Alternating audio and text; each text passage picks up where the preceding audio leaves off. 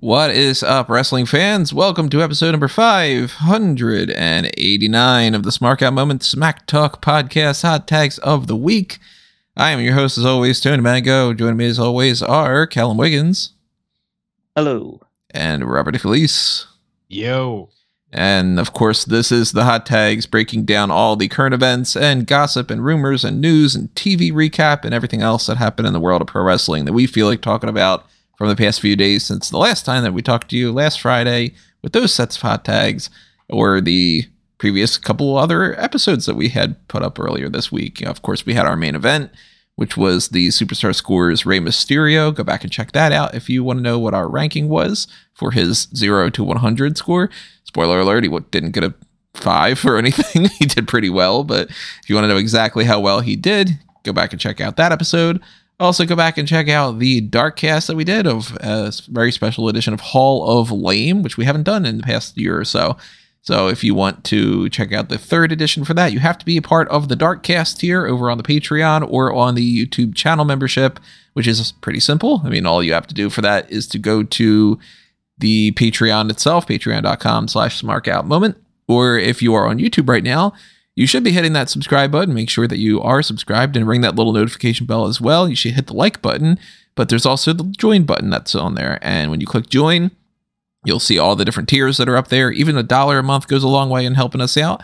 But if you want to get access to the Darkcast for this month or all the other ones, because you do get access in retrospect to the ones we've done in the past, then do the Darkcast tier. And if you want to request some kind of a special feature, then that is what the Pick Your Poison is.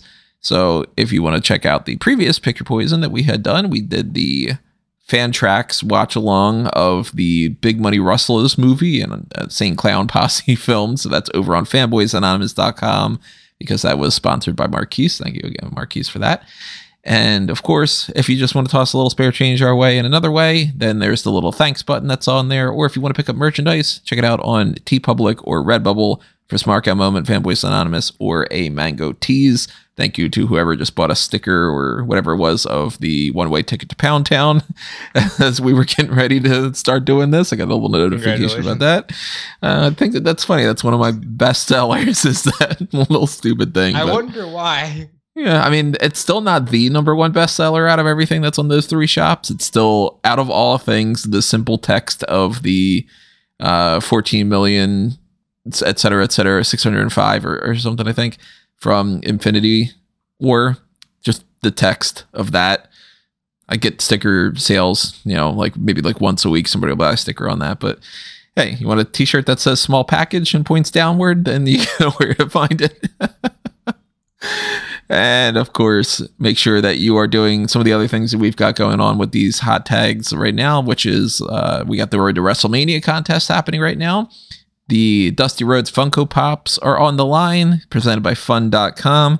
So enter that contest in all the different ways that you can. You could do at least one entry per day. There are multiple different ways to enter. So if you are a part of the Patreon or you do pick up some merchandise, those count towards that as well. All you have to do is let me know your order confirmation number or prove that you are a part of the Patreon, and then I will give you one of those, or actually one of those sections of points because it's worth multiple entry. But those Dusty Rhodes Funko Pops are up there up until a few days after WrestleMania. So you still have some time to get in as many entry points as you can. And also, let's go to the first hot tag here and talk about the Smark Madness tournament that's happening right now. The quest to figure out what is the best wrestling family dynasty of all time is on the third round at the moment, which, of course, I shut off last night with the poll, and that saw Anoa'i beating Steiner, Orton beating Jarrett. We're talking about the families, not Randy Orton against Jeff Jarrett, but I'm pretty sure that that's what would happen anyway. In a big surprise, I think, Finlay beat Funk and Von Erich. Did not see that coming. I was just assuming, of course, Von Erich would have won the first round. Figured at the very least the second round, and if not, that it would have gone to Funk. So Finlay, making a play here. What do you guys think about that? Fucking stupid. Well, I'm tired of pretending that our fans know anything about wrestling history. well, I got a feeling that the Finley family is not going to make it past round 3 because they are going up against Flair. They beat Wyndham Rotunda. So we got Finley versus Flair. We got Anoa'i versus Orton. Since Hart and Guerrero beat DiBiase and Briscoe, that is another one of these matches. And McMahon beat Mysterio and Rhodes beat Colon. So McMahon versus Rhodes.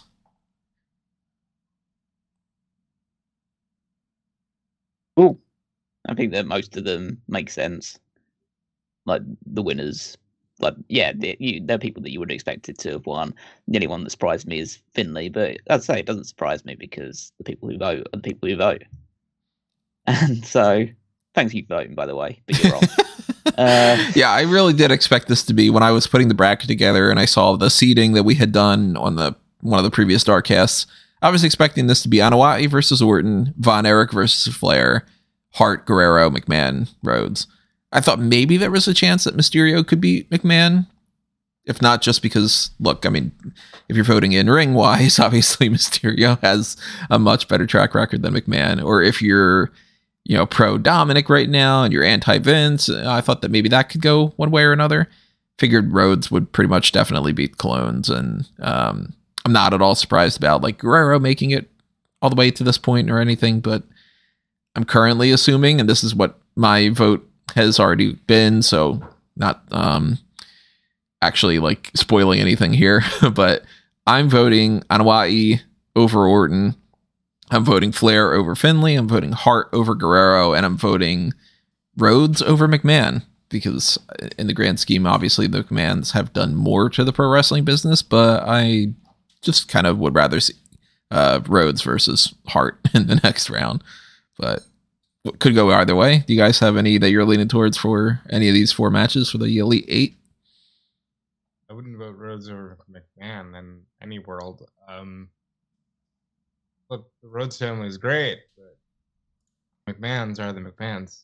And I just can't imagine saying that Rhodes family, for the 3 wrestlers that we have seen, have had a greater impact on wrestling than what the McMahons have done.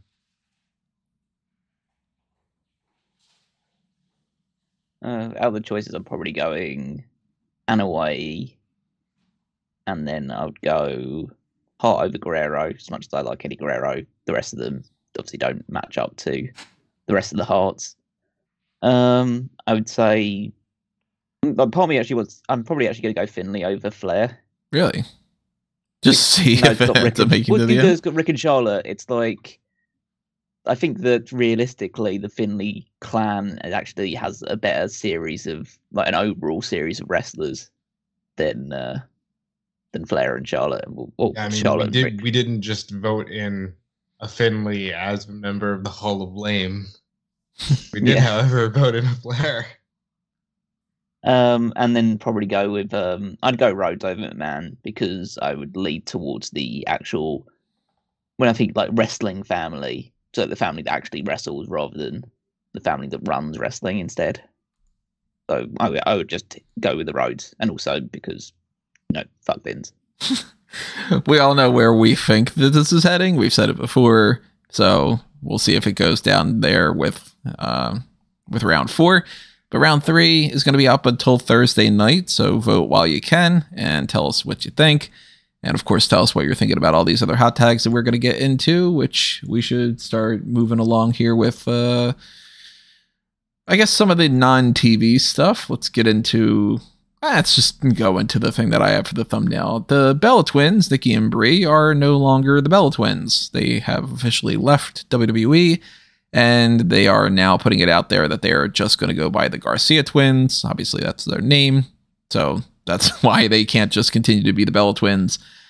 No necessary projects that they've said, well, with this, we're going to announce that they're going to have total Garcias or something. But I'm assuming they're just going to continue to do whatever they do. I haven't really been following too much of their careers. I watched about half an episode of that Barmageddon show, and it's not for me. And I can't think of anything else that they've ever announced that I would be interested in. Like, I'm not a wine person. I don't care about reality TV. I don't think that they're going to pop up in AEW for any kind of meaningful thing, for anybody that's wondering about that. But I do think that we will potentially at least see them on screen in some fashion. What about you guys? I think, just to go with the wrestling part first, they could appear in a Bryan segment. Like, Brie Garcia Danielson can at least be part of this, since everything with MJF was so personal. You know, it feels a little better now that, hey, maybe you can get something out of that if you choose to. Obviously, you don't need the Bell twins or the Garcia twins in AEW. But also, Nikki wants to wrestle again. I can't imagine that she would, because they have the perfect WWE story and they don't need to wrestle again.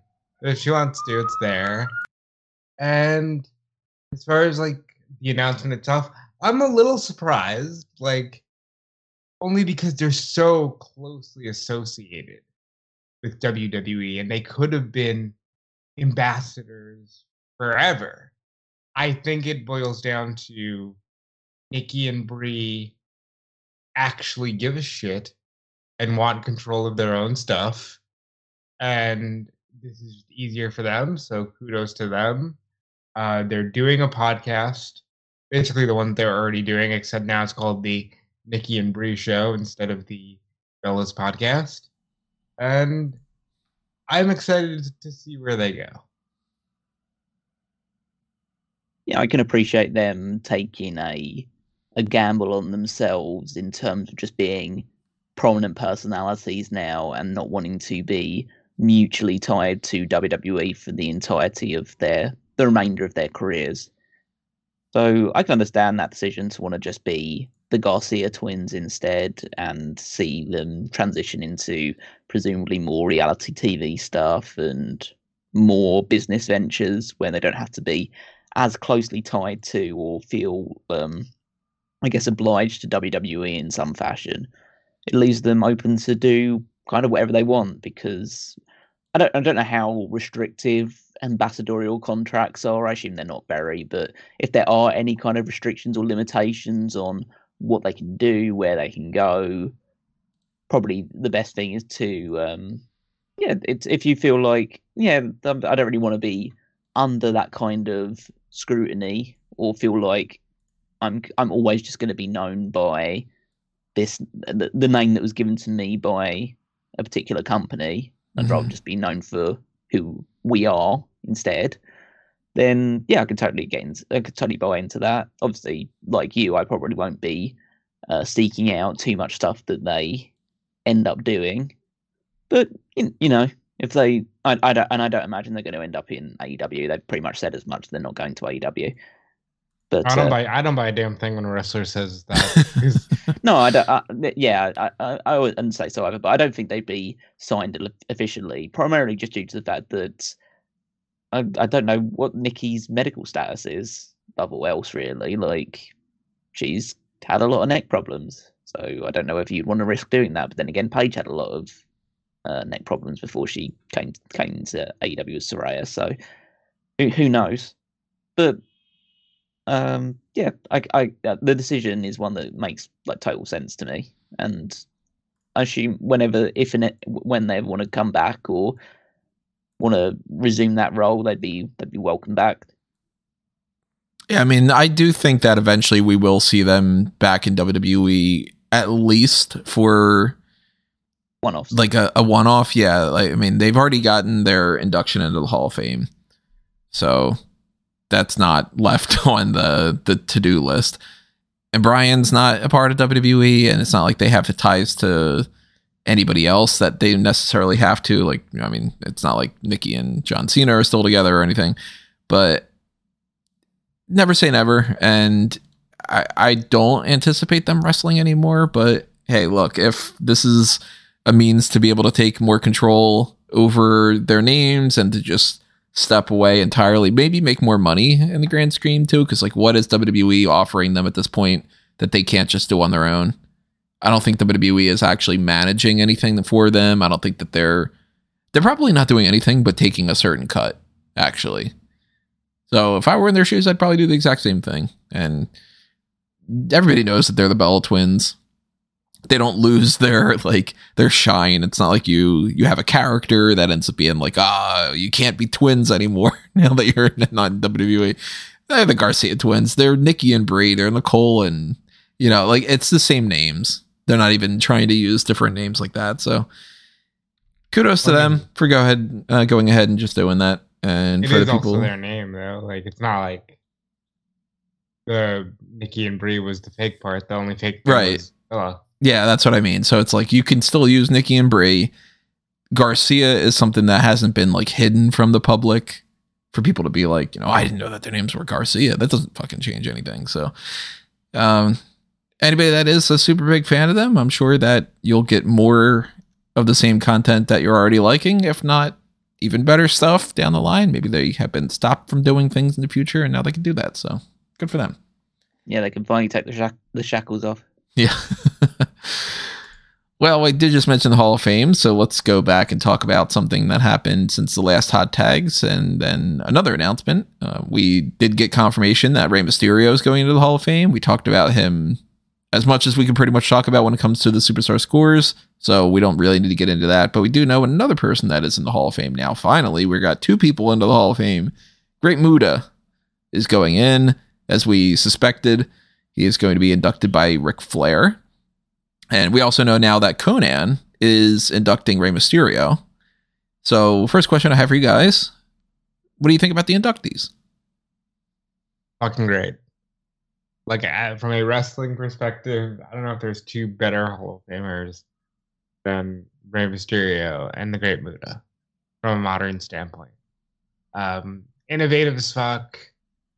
Muta never wrestled for WWE, but not everybody needs to. Abdul is in their Hall of Fame.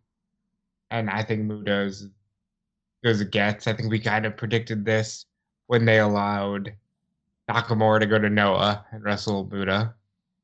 So, good stuff all around. Yep, I can't say anything negative about the two choices. Mysterio is, as we've mentioned in the Superstar Scores episode, he's just an absolute legend and one of the most, if not the greatest, luchadors of all time. And Muta is a legend in Japan, and both as Keiji Muto and as the Great Muta, I think that his legacy is enduring, and he did so many great stuff. And he only stopped wrestling this year after a very, very long career. A few weeks ago. yeah, exactly. So, he was world champion of Noah only a year ago or so. So that's so yeah, a long, enduring and celebrated career. So yeah, absolutely, they are two rightful choices, very credible choices for the Hall of Fame. What do you guys think about Flair inducting Muta and Conan inducting Rey Mysterio? All I would say is that I would double check their scripts before you send them out there. You've double checked have Reggie do it? And I mean, if you thought, cutting off Flair during his actual induction speech was bad, I would keep them very tight on time here. And this is technically the first thing Conan is going to do under the WWE umbrella, is it not? Would it be? Well, yeah. I mean, he was supposed to be the original Max Moon, and then he bailed. Yeah, they bailed on the company for that, and then they ended up switching to whoever Max Moon ended up being. I can't remember the guy's name, but Pat Diamond, I believe. Yeah, something like that. And then he's pretty much exclusively beyond that point just wrestled for WCW and obviously in Mexico. Yeah, and TNA and all that. Yeah. So he's worked basically everywhere else that isn't WWE, but as far as I'm aware, he's not had an actual match in WWE. So yeah, this would be an interesting series for him. I'm not his biggest fan, both from an in-ring standpoint and for some of the stuff that he says. I'm shocked. Yeah. I'm shocked to hear this. So I mean I can understand why Mysterio wants him to nominate him, because fundamentally, if he had the option, well, if the option was available, it would be Eddie. Right, that's the thing. And you can't do Dominic right now because Dominic's feuding with him, so that's off the table. It wouldn't make a whole lot of sense for me to just like jump straight to Santos Escobar either. No. So Conan's the right choice for the guy who's been with Mysterio for such a long period of his career through WCW. The only other choices I could potentially think of is guys like Billy Kidman, because they were very closely linked to WWE, or trying to think, and obviously in WCW as well as part of the Filthy Animals. You might look at someone like like Edge. Yeah, Edge or Jericho. If Jericho was available. I think if Jericho wasn't in AEW, it would be Jericho. I think it would still be Conan.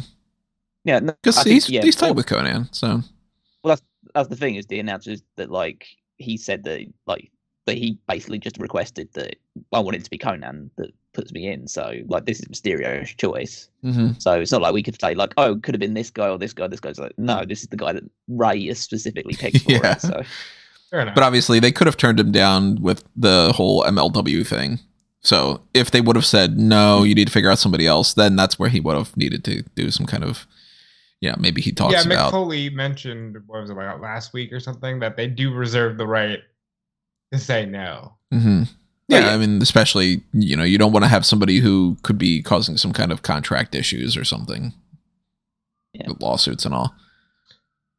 We talked about this a little bit on the Superstar Scores podcast, but you guys, we're all pretty much in agreement that it would have been Dave or Rock, but Dave and Rock were not available. So hey, let's induct Ray. He'll be our headliner this year. You mean like a emergency backup plan, kind of? It would have been Batista or would have been Rock. Yeah, I kind of get that feeling. I think that's actually the reason why we didn't get any announcements for the Hall of Fame, is because they wanted to announce the headline act first, which really it wouldn't matter, if you would have announced just I don't know, who's a lower end person who could go into the Hall of Fame this year, I don't know. He wouldn't go in the Hall of Fame, but let's just say it's Flash Funk. If they would have just been oh, we're going to announce the first member of the Hall of Fame, it's Flash Funk. Then if you were to announce a bigger name down the line, everybody would go, oh, well, that's the headliner anyway. It wouldn't have been a difference. But I think that they didn't want to announce anybody until they announced the headliner. And they couldn't get Batista to lock anything down. They couldn't get The Rock to lock anything down. They probably don't want to do John Cena quite yet. So then they were who do we have that we know is available? 100%, there's no issue whatsoever. And I also think that Ray is just kind of wrapping it up anyway. And, I mean, they're in Hollywood. It's not quite the same, but you do have... You're not going to San Diego for Mania. Yeah, it's not going to be in San Diego. So being in California, maybe that's another thing that leans more towards that. But I didn't get the feeling whatsoever that this was something that's been in the works for a while. I don't think that they were 5.5 weeks ago even being why don't we go with Ray for the Hall of Fame? I think that's whatever. Or that last year when they were starting to plan in a year in advance, which they should do, because they should do that for every part of Mania. I don't think that they were hey, how about by the time we come back around to this next year, we go with Ray? Maybe I'm wrong. I don't know. Muda, same thing. I don't think Muda was a part of their plans whatsoever until he announced his retirement and all. Yeah, I think as soon as Muda asked for Shinsuke, they were and you're going in the Hall of Fame. Right. Still a shame that they couldn't get anything going for the Royal Rumble. Yeah, I agree. At least then you could have been and he just wrestled for the Royal Rumble and all. There is a rumor that Stacy Keibler is going to be another person that's going to be inducted. Maybe or maybe not. She is the one that's inducted by Mick Foley. I don't know. Maybe there are other people. They did say again that it's supposed to be a smaller class, so I'm not anticipating many more people, but I don't think it's going to be just 2 people going into the Hall of Fame. I'm expecting 4, maybe 5. I'm expecting 5. I don't think you need to get to 7. I think there's a chance that they maybe scrap the celebrity inductee altogether. Yeah, I don't think we're going to get a celebrity heartbreaking. this year, and I actually kind of don't think we're going to get a Warrior Award.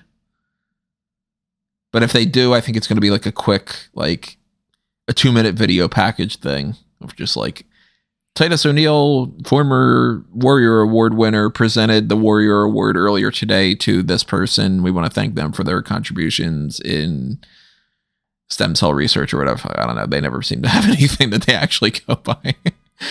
You'd be like, this person makes a hell of a BLT down the street. Let's give him a Warrior Award. Titus was the last one, right? Or was the Shad? No, Shad was the last one. Yeah, that one was well deserved. And Titus too, for that matter. You know, but sometimes they just kind of, this person has nothing related to wrestling whatsoever, has never even popped up in the crowd for a WWE show, and we're just going to do it for PR purposes. I don't know. Mania this year seems really weird. It seems like they are doing a lot of cost cutting as well. And obviously the lack of attention that's been on the Hall of Fame and the lack of build to some of the matches on the card and the lack of not even knowing if SmackDown's supposed to be another WrestleMania SmackDown. And well, they don't need to tell you that until the week before. I mean, it seems like they might not even need to tell people that they need to be in Hollywood for WrestleMania until the week before. It's another story that's been going around this week with, less people being shipped out there. And you guys getting a feeling that they're really just like harping on the cost cutting because of the sale and that's it? Or do you think that they're like, we don't care anymore? I don't think it's necessarily a bad thing to say, hey, if you're not needed, let's not send everyone if they're not needed. You know what I mean? Like, I don't think that that's inherently a bad thing. I think we're just so used to, well, everybody's just going to be there and get everybody on the card and make sure everybody's there just in case. I don't think it's inherently a bad thing. As for why they're cutting costs, I don't want to speculate because there's so much up in the air. Do you guys have any kind of like concerns that this is going to be not just like the card and like the matches and the quality of, we're going to talk about like what's supposed to be the main event of night one and all that, but ignoring that aspect of WrestleMania, do you guys get the feeling that it's going to be a little just like lackluster of, well, we don't have as much pyro, maybe the set's not as good, maybe the pre-show panel doesn't have the same setup, maybe, like any of that? Or do you think this is just absolutely not? I think behind the scenes. I think whatever's happening is only affecting behind the scenes. I think WrestleMania will look as grand a spectacle as ever, and maybe even more so. What about you, Callan? No, I have no concerns. Like, WrestleMania is all about the pomp and circumstance, so I have no thoughts that they're going to like make the set any less grand or put any less sort of like effort into the look and feel of it, or the pre-show panel won't go for the full 2 hours every show, even if they've got nothing to say for. I really hope they don't take 2 hours again. They will be, so just get over it. Yeah, it's just they don't need 2 hours per show. Like, come on, guys. Yeah. If you're gonna have 2 hours of show, you have no reason not to have an Andre the Giant Memorial Battle Royal. Yeah. So I have no concerns over that aspect. I think any elements of cost cutting are kind of pretty. Honestly, it's quite efficient, it seems. Yeah, that's kind of the way I feel about it as well. I'm not opposed to the idea of like the international commentary team not being there, for instance. I know that was something that came up, and that's something that they had previously done, and people are just paying more attention to it now. But yeah, like that to me is like, you don't need to ship out another 14 people to sit around the commentary booth or something. Like they could do it that remote, or Was that one dude that Corey Graves used to be like every pay-per-view would just mess with him? It's like one of the Chinese announcers. Be like, oh man, I went partying with this guy. Like Sean Deng or something? Yeah, it's something like that. It's just like Corey Graves used to have fun messing with him. I enjoyed stuff like that, but we certainly don't need it. Yeah, I mean, if that's the reason to ship somebody out, then that's not saying much. But I don't know. I mean, I guess we're going to see. I'm really hoping that this ends up being like my favorite set because I really like this logo. And there's so much potential with the film strip and all. I don't want to see them cop out. I don't know. We'll figure that out. One of the things we need to figure out is also going to be how they balance out night 1 and night 2 of WrestleMania. And I put up a little post on EWN about this, about my theory of what they should do. And then by the next morning, they end up going, yeah, here's a bunch of information that some of that's going to be flowing in the opposite direction of what you were saying. Some of it's going to confirm it. One of the things being talked about is that the current plan, so to speak, rumor mill, blah, blah, blah, allegedly, et cetera, is that Charlotte Flair versus Rhea Ripley is going to main event night 1. And I have not seen any, and I mean any, reactions to this on Twitter or Facebook or just within, like normal group chats and text messages and stuff. I haven't seen any responses other than 2. Number 1 being, well, of course they needed to do that. The women need to have the other main event if the men are going to have one of them. And the other one has been the more prominent one even, which is, that's going to be the main event. I don't think that that's been built up worthy enough for that. That's kind of stupid. Why isn't it the tag team match? Every single reaction I've seen has been that. Not even to say like people saying, oh, well, why isn't it Logan Paul versus Seth Rollins? Or why isn't it John Cena versus Austin Theory? Or why isn't it? I haven't even seen anybody argue that it should be Bianca Belair versus Asuka. It's just, it should be the tag match. This is not a hot enough feud. They're only getting it for political reasons. And to be perfectly honest, I kind of feel exactly like that. I don't think that this is hot enough for it. Ripley's great. Flair, of course, she's got the lineage behind her.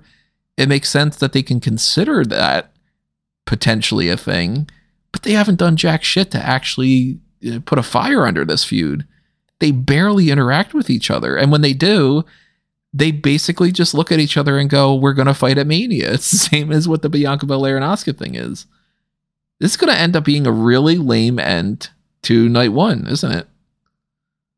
Not necessarily. No, because they'll have a great match. At the end of the day, that's all. That's kind of the overall vibe would be, as long as the match is good, that it doesn't really matter.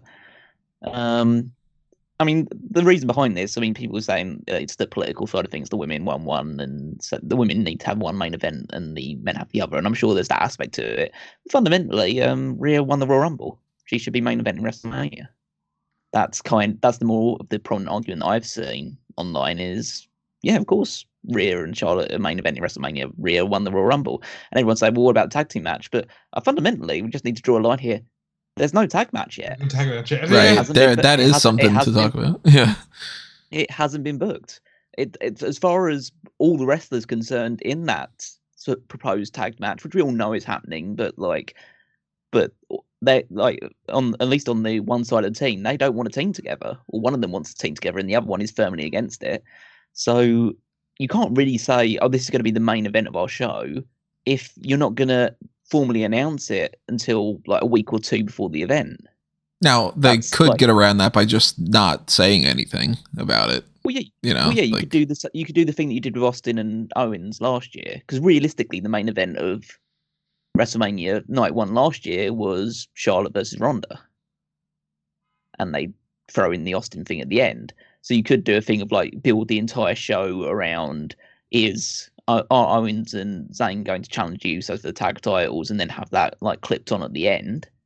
But realistically, you're just going to have that match at another stage of the show, and you're going to do the Royal Rumble winner getting there and main event shot at Charlotte in the main event. Well, I mean, that's even simpler. They haven't announced any match is going on at any time yet. Except for Cody. Cody on Monday officially announced on Sunday, April 2nd, I'm going to beat you. I mean, that's like self-explanatory that that's going to be there, but like they haven't said, for instance, the winner of Drew McIntyre versus Sheamus tonight is going to challenge Gunther for the Intercontinental title on night 1 of WrestleMania, or because they haven't said. Right. I mean, they haven't know what they want to do. Like, they haven't said Brock Lesnar and Omos is going on night 1 or night 2. I'm assuming it's night 1. I'm assuming it's very early on night 1, so Brock can just fucking leave, that kind of thing. But they have announced that Seth versus Logan Paul is happening on night 1. They announced that somewhere? I didn't come across that. It's on Wikipedia that that's on night 1. So again, it's Wiki. It's Wiki. But yeah, like they could get away with not accurate. Yeah, they could get away with not actually saying the main event for night 1 is going to be whatever until they announce the tag team match. Because I'm really hoping we don't get a situation here with Undertaker and John Cena where it's like we got to wait until Mania for them to announce that spontaneously the match is going to happen. I think that they're going to announce it ahead of time, and at that point, 24 hours before, they could be on SmackDown. It could be on the Raw before. We're running out of time for it, sure, but I do think that they could just not announce something like that and then whatever. But I think at this point, the biggest issue for anybody that's wondering too, like my complaint about the whole thing isn't that Rhea Ripley and Charlotte Flair, the Royal Rumble mix and the title and everything isn't worthy of it. I think the feud isn't worthy of it. That's where the issue is, that WWE just haven't done anything for it. And when you've got more buzz going into Rey Mysterio versus Dominic that hasn't been announced yet, like I genuinely care more about seeing what happens in that storyline than I do about, despite the fact that I want Rhea Ripley to win, I want them to have it definitive enough that it starts to offset some of the bullshit that they've done in the past where they had Charlotte beat her like 9 times for no fucking reason. I just kind of feel like it's sort of a lame duck. Yeah, those two, just wait a couple weeks and see the match. And that seems to me like that's a little dangerous to go into the match having the main event be something where you just didn't put any kind of fire behind it. And people are going to be like, do I really want to wait for the main event of WrestleMania night 1 to be that? Maybe I'm just gonna maybe I'll tune out a little bit early, or you know what I mean? Fundamentally, whoever wants to watch it, you got to repeat that. You're away from the camera, not from the camera, away from the microphone at that point. Fundamentally, and then we didn't hear you. Fundamentally, whoever wants to watch WrestleMania is going to watch all of it. Like, I understand what you're saying, but I don't know anyone who would sit through 5 hours of wrestling and then go, yeah, I don't want to watch Rhea versus Charlotte. Maybe not the whole thing, but I think that there are people that would look at the main event of night 1 being that and go, maybe I'll skip night 1. Yeah, I mean, I could say that, and then I think their response would probably be, who cares? We know fuck 'em's a response with some matches that people would complain about. Yeah, because realistically, like if they put the Owens and Zayn tag match when that is announced on night 1, then people are going to watch night 1, wherever it's positioned on the card. If they put Cena versus Theory on night 1, or they put I don't know, the Hell in a Cell match, or they already put in Seth Rollins and Logan Paul on night 1. They'll put together enough matches on there. People just, okay, I'm watching night 1. And even if I'm not super into the main event, if the match is good, then realistically, I've watched enough things on the show. I'm probably going to watch the main event.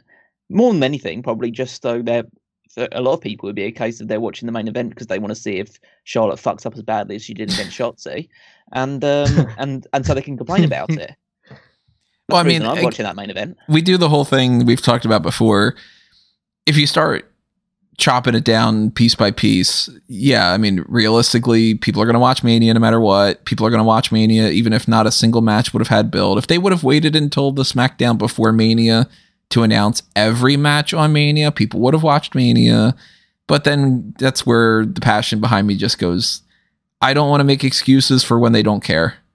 And I am not okay with the past couple of WrestleManias being so much of, let's wait until we just do this as like a whatever, and then we just, isn't the match good? Or if the match isn't good, then move on, whatever. Like I want people to care about everything the way that I care about stuff. So when I go into like creating a silly graphic for something and I actually put some time and effort into it, I want people to take their biggest show of the year and to put the actual effort in. So I look at Rhea Ripley versus Charlotte and I go, man, this should have been a huge, huge match. Two of the best and brightest that they have on the roster, arguably the top two women in the division. I mean, you could talk obviously about Becky and Bayley and all the other people that are really good. Multiple years to build this up that you've had. And instead, all you've really got for it is, well, Rhea better fucking win the title. And if she doesn't, that's ludicrous. And maybe the match will be good, or maybe it'll be kind of on the bland side, the way that some of the Charlotte Flair matches we've been watching recently have been. That's not good. So I'm not going to be like, it's good enough. Nah, fuck them. They should do a better job. If that ends up being the night one main event, which I do think is going to be the case, I think we're looking at the tag titles opening up night two. That's highly potential, yeah. I'm personally in a place where I'm tired of everybody just going, well, you know the reality, so it doesn't really matter. Like, can't we just care about the things that we put on our program? Like, it's so much better. It's so much better when they care. Case in point, everything Sami Zayn did with Roman Reigns. That was such good TV up through Chamber because there was so much care. I just want that for everything. I don't know. Well, one of the other things going on about Mania right now, as far as the rumor mill is concerned, is that there are going to be 2 fatal 4-way tag team matches that are going to be added to the card. One of them being that Becky Lynch and Lita will pull double duty, as we've mentioned before. They'll go up against Ronda Rousey and Shayna Baszler, and then 2 other teams. I don't know. Maybe it's Carmella and Chelsea Green. Maybe it's Natty and Tegan. Maybe it's Liv and Raquel, who's not really a tag team, but it will be a means to get them on the card.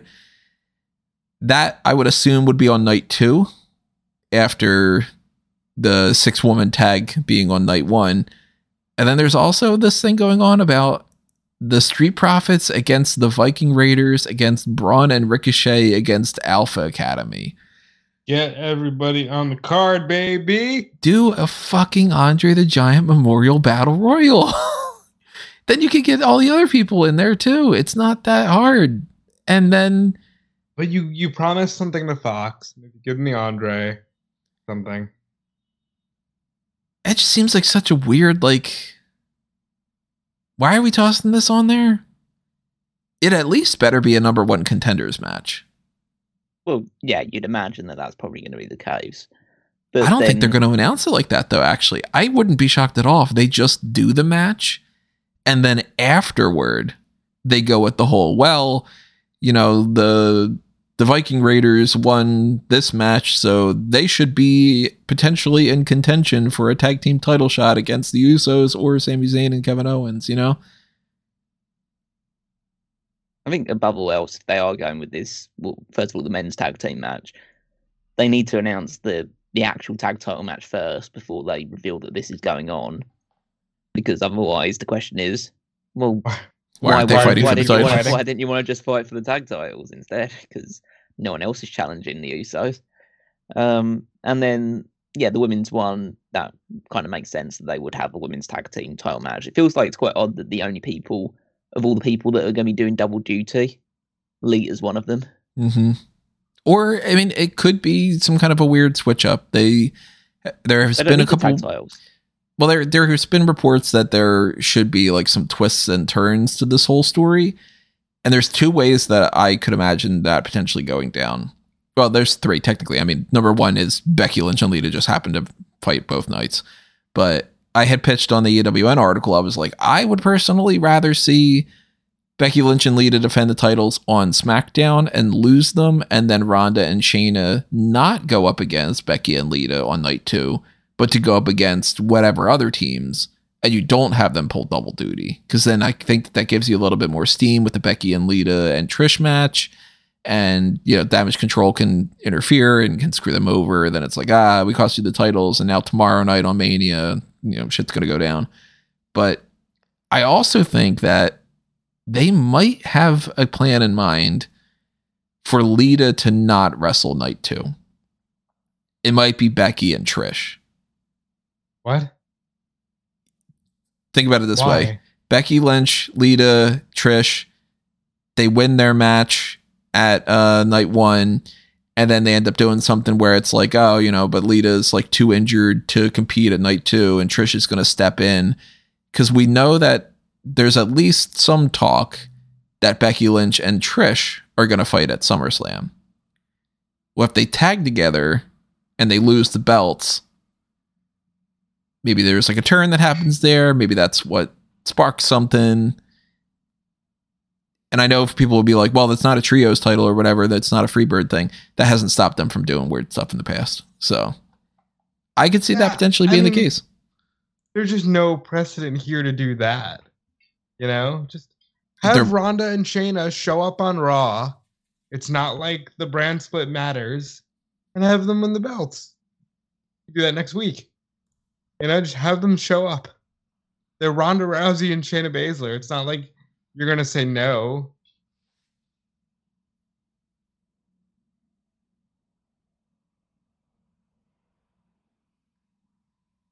Yeah, I mean, I don't really have a dog in this race. Really, it's like, yeah, I don't really care what the tag team title match is going to be because I don't really care about the tag team title. So WWE doesn't.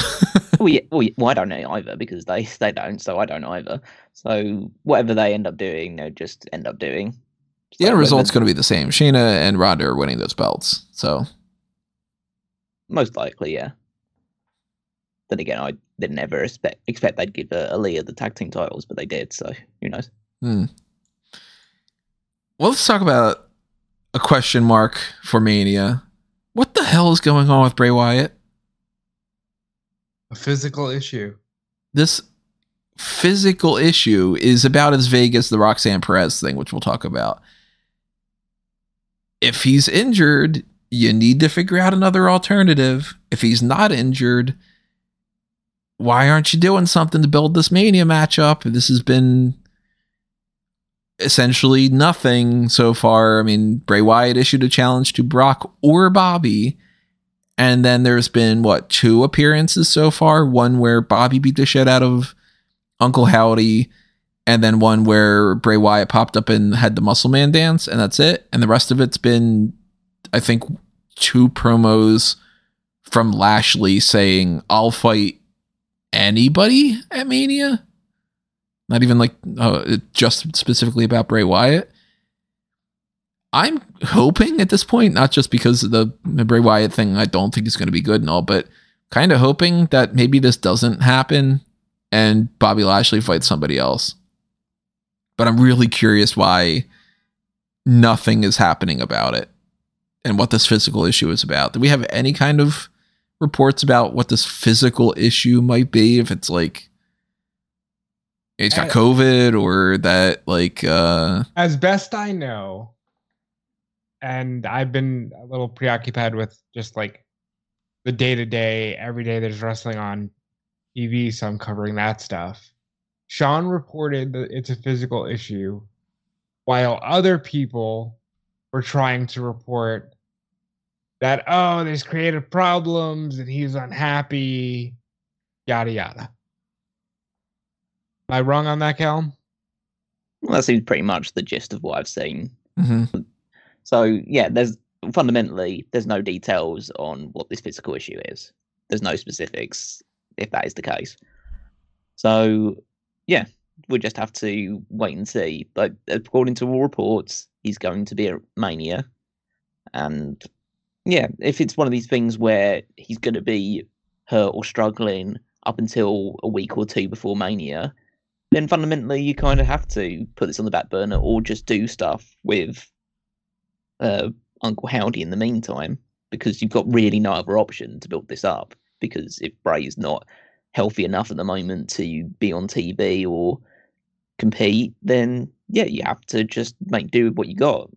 Like sometimes just circumstances get in the way.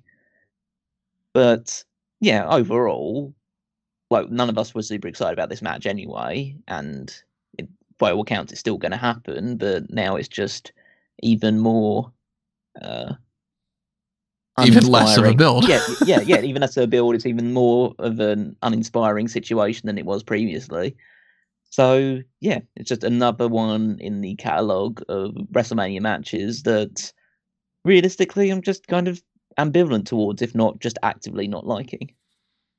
My issue with the potential physical issue aspect of this is obviously we don't know what is going on, but if he never fucking wrestles, it's not like anything changed like that. Like if it's like, oh, he's got a broken finger and that's why we don't want to have him get physical, or, you know, he's having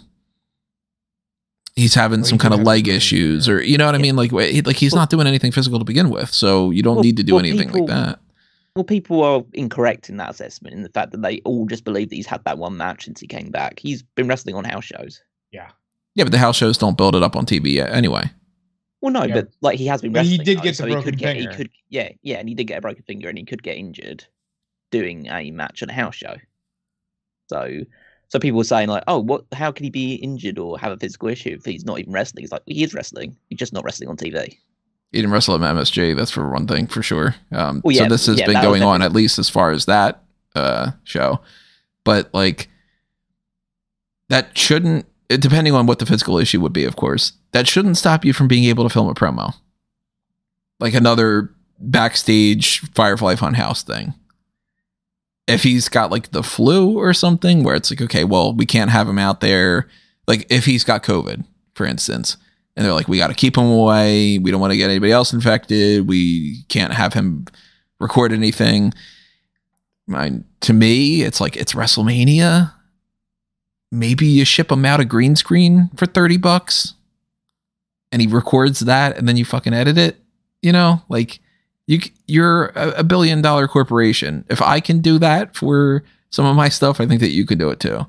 And to not have anything building towards this makes me feel again like they're like, it doesn't matter, and we're going to announce in a week or something that the match is happening officially, and it'll be 3 minutes, and it doesn't fucking matter if the match is good either. Like, so I'm curious what the physical issue is. I don't know if it's something that makes any sense for them to not be able to do anything whatsoever. But then I also kind of go, well, you know what? You probably dug yourself this hole to begin with, too, because the story was stupid and you should have done something over the couple of weeks when you could have done something. Every week that you have TV, you have 2 episodes of TV, you have 5 hours of Raw and SmackDown content. You should have at least 30 seconds to build something towards a WrestleMania match. It's the biggest show of the year. It's the one pay-per-view that if you're not going to care 12 months out of the year, but you're going to kick it into gear for one of those months, this is the month to do it. We're on the march to WrestleMania, and I feel like the biggest matches don't matter. So what's the point in the rest of the year, you know? That's how I feel. Content. But just creating content for the sake of it is something you're never going to hear me be like, that's fine in my book. I am well past the content for content's sake is good thing. But like, I'm also, for being honest, not going to complain about the lack of a Firefly Funhouse segment on my programming. Like, figure something else out. The Wyatt thing is already a dud. You might as well do whatever you got to do. I mean, I would much rather them just be like, and we've decided that Bobby Lashley is going to fight. I don't know. I mean, at this point, you're really running out of time, but like, I'd rather see Bobby Lashley against Karrion Kross, for instance. It's not going to be anything that's like, wow, you know, that's a big step in the right direction, and it's so much more engaging of a feud, especially with like a week's worth of build. But I think that I would at least be more interested in it than the Bray Wyatt one. Unless you've got some trick up your sleeve. Like if it ends up being like, well, we do have this crazy gimmick thing that we want to do for it. But then in that case, fucking announce it. So I'm excited about it. Don't wait until, you know, a week before where I go, oh, so your plan was to dangle this shiny object in front of me. My argument was, fuck it. If Wyatt's not healthy and he's saying I'll fight anybody, add him to Lesnar and Omos. Yeah, do that. Do it through way. Or put him in the Andre the Giant Memorial Battle Royal that you should have Why on the card. Why are you stuck on this Andre? It's not even that good of a Battle Royal. It sucks every year. The winner sucks. They never do anything with it. Why are you stuck on this? Whose fault is that? I'd rather them just cut ties. It's the WWE's fault for not doing anything about it, and they should easily do something about it. Like right now this year, you need to give that win to Solo Sikoa. It probably will, but I don't need to. Like, it's so I don't easy. need to see it. Yeah, it just bugs me because, I mean, everybody knows who I am. I'm the guy that looks at all the outlines and goes, this is how you should do it, and this makes sense, and this is how you can fit all the puzzle pieces together, and that's exactly what you get with the Blueprint Project, which you should check out over on fanboysanonymous.com, where you can see where I do go, look how easy it is to be able to do all the storylines. And if you take a little bit of time and you get a spreadsheet out, you can sort out all the characters and all the different interpretations from all the different media franchises out there, like the Batman, a nighttime story, 100 records from the Wayne Finashino archives, which you can find the Blueprint Project explanation video and chapter 1 of the Batman Blueprint over there on Fanboys, and chapter 2 is currently in the mix. I am editing that. I did a little bit of that editing earlier today. I'm going to be working more on that after we get done this podcast, and that's going to be coming up sometime relatively soon, maybe next week. I'm kind of hoping would be the case. Kind of depends on if I can get the royalty-free music and stuff. If you are a musician, by the way, and you want to contribute to that and help me out on that side of things, or you're a graphic artist or something, if you want to be a part of it, let me know. Drop your thoughts in the comments below, or reach out to me on all the different ways that you can, and share your support to Fanboys Anonymous in every possible different means that you see with like the social media accounts and the Patreon and all. Just go to fanboysanonymous.com. and like and share and favorite and subscribe and do all the social stuff and blah, blah, blah. Check out that YouTube page as well. Subscribe to that in particular. So let's move to some non-WWE related things. We'll bounce back and forth a little bit here. Let's talk about Sonata. This is something that I didn't know about, but Callum brought it up for a potential hot tag on here. Fill us in on what's going on with Sonata. So the New Japan Cup is going on at the moment, and in one of the quarterfinal matches, Sonata was facing Tetsuya Naito, who for the longest time, for years and years at this point, probably got 6-7 years maybe even, been part of the Los Ingobernables de Japón faction together. Sonata's one of the first people that ever joined the group. He's actually the longest serving member outside of Naito. And so they had this match in the quarterfinals. Sonata got the victory over Naito, and then announced after the match that he's leaving LIJ and he's joining up with a newly formed faction, which was previously called Just Four Guys, with Tai Chi, Taka Michinoku, Yoshinobu Kanemaru, and Dookie. And so, now they are now Just Five Guys, with Sonata kind of at the centerpiece of that. So, that was the big story. The big story at the moment to come out of the New Japan Cup is that, a guy who has pretty much been at the foundation of one of the company's core factions for a long time is moving on to a completely different faction. I think this is marking a trend that we are seeing in New Japan this year of people, like factions being moved around and some of the old giving away for the new. We've already seen Suzuki-gun be essentially just announcing that they're going to be all splitting ways and going different directions, and that led to Zack Sabre Jr. becoming part of the Mighty Don't Kneel and forming the faction around him instead. So there seems to be a lot of shifting of dynamics in New Japan. I think it's very much needed, because they've had the same factions and the same groups for years and years and years at this point. It's been a really long time, with the likes of Chaos and Bullet Club just still being there and still just being practically the same members.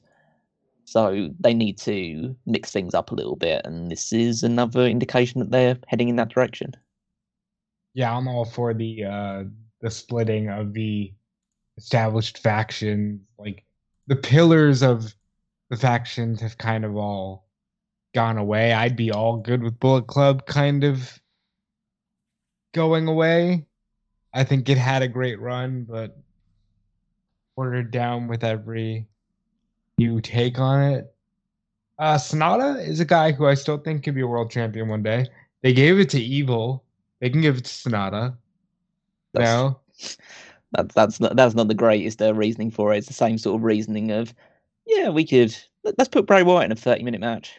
I'm just saying, hey, look, if the Miz has been champion, there's no reason you shouldn't try the better equivalent of that. Yeah, but it's just along the lines of I've never seen Sonata. It's never clicked with me with Sonata. I don't know if this move will be the transition for that, but I kind of feel like if your world champion comes from a faction called Just Five Guys, I think that's a pretty weird way of going about things. I think he's going to be the head of a mid-card faction, and that's that's totally fine. That's kind of at his level.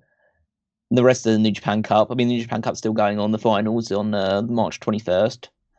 At the moment, Sonata is in the semi-finals, and he'll be taking on Aussie Open's Mark Davis, who was re-entered the tournament after he was eliminated in round 2 by Will Ospreay after Ospreay suffered a shoulder injury.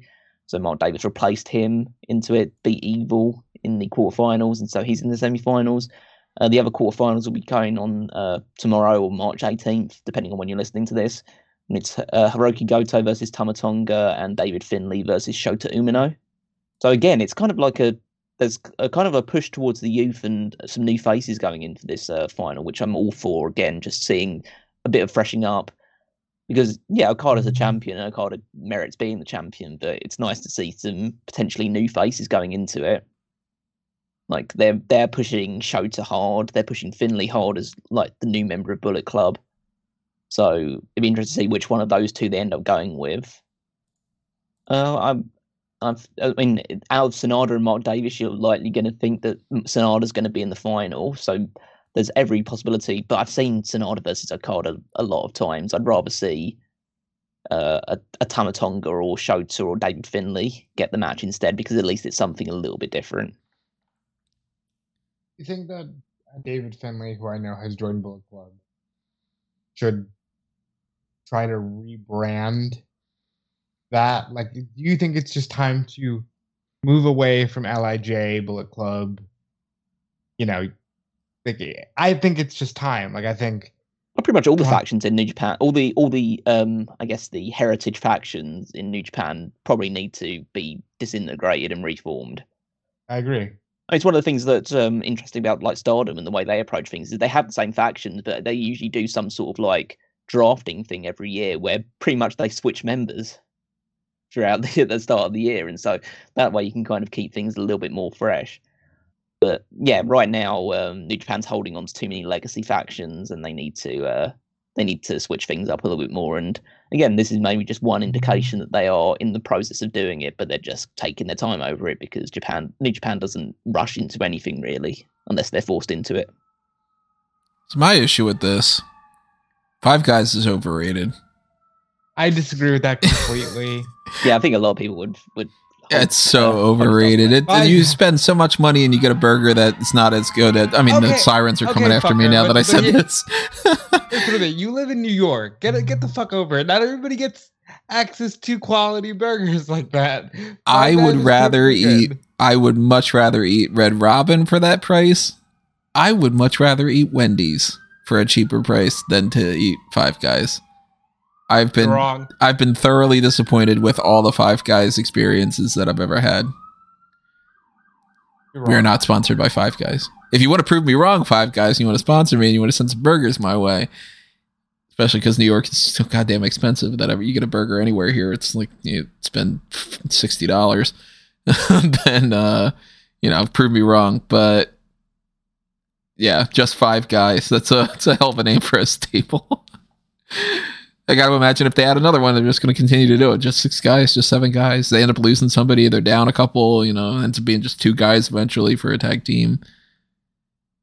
No, that'll be the fun thing. They eventually, when they do decide to kick someone out of the group, they'll have like a promo at the end of it, and they'll just say, "We are just 4 guys, and then they'll stare at one of them, and then they'll beat the shit out of them and kick out of the group. I mean, to be fair, that's actually like a clever way of doing things. And then eventually you get down to just being one, and you're the last man standing. I'm just one guy. Well, I don't follow New Japan or whatever, so I don't know the ins and outs of what this is going to lead to. But if it leads to some cool stuff, then cool. If it doesn't, I won't know. But we'll tell you some more about that down the line. Another non-WWE or AEW related thing to talk about, which we don't normally do, but this is something that's pretty interesting. Kylan King has joined Impact Wrestling after, I would assume, sitting around for so long with AEW not signing her that she was like, yeah, you know what? I'm not going to do that anymore. I'm going to go with a company that actually wants to fully sign me. Because she had been one of the most featured people for like 2-3 years, it seemed. Like she was wrestling constantly for AEW, especially on Dark and everything. Now she goes to Impact, and you know what? She's probably going to be a much bigger deal. It's probably going to be better for her career. I 100% understand why she made that move. I like the dichotomy of her defeating, because she's a part of the Coven with Taylor Wilde, and they defeated the Death Dolls, Jessica and Taya Valkyrie. And I like the idea of seeing her pin Taya, because I approach Impact mentally with 2 ways. One, it's great for someone like Kylan, who was floating around AEW and NWA, and this gives her a home in a very established promotion, which can give her a boost in her career. Whereas with Taya, I felt like, oh, you're so much better than this. Go do something better. And now they both are, and I like it, because as we'll talk about in a minute, I'm sure Taya's on to AEW. Kylan finally has a home promotion. Thumbs up. Kylan King is cool. The Knockouts tag titles switch hands far too often, proving what every wrestling promotion has decided to prove in the last 4 years, which is women's tag team titles do not work when you don't have credible women's tag teams. But they continue to be a thing. When the Death Dolls champions for like 6 months. Yeah, because they had no one else. They had no one else. They were feuding with Giselle Shaw and partner for several months. Well, yeah, but they were still feuding with them. I think I don't see this as like a negative mark against tag team champions, women's tag team championships in general, as long as you're willing to, promote them effectively.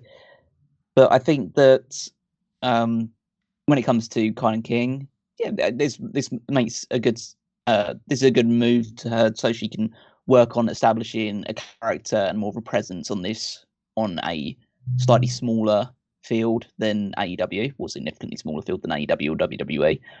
In Impact Wrestling, gives her time to just be who she wants to be and establish a niche for herself.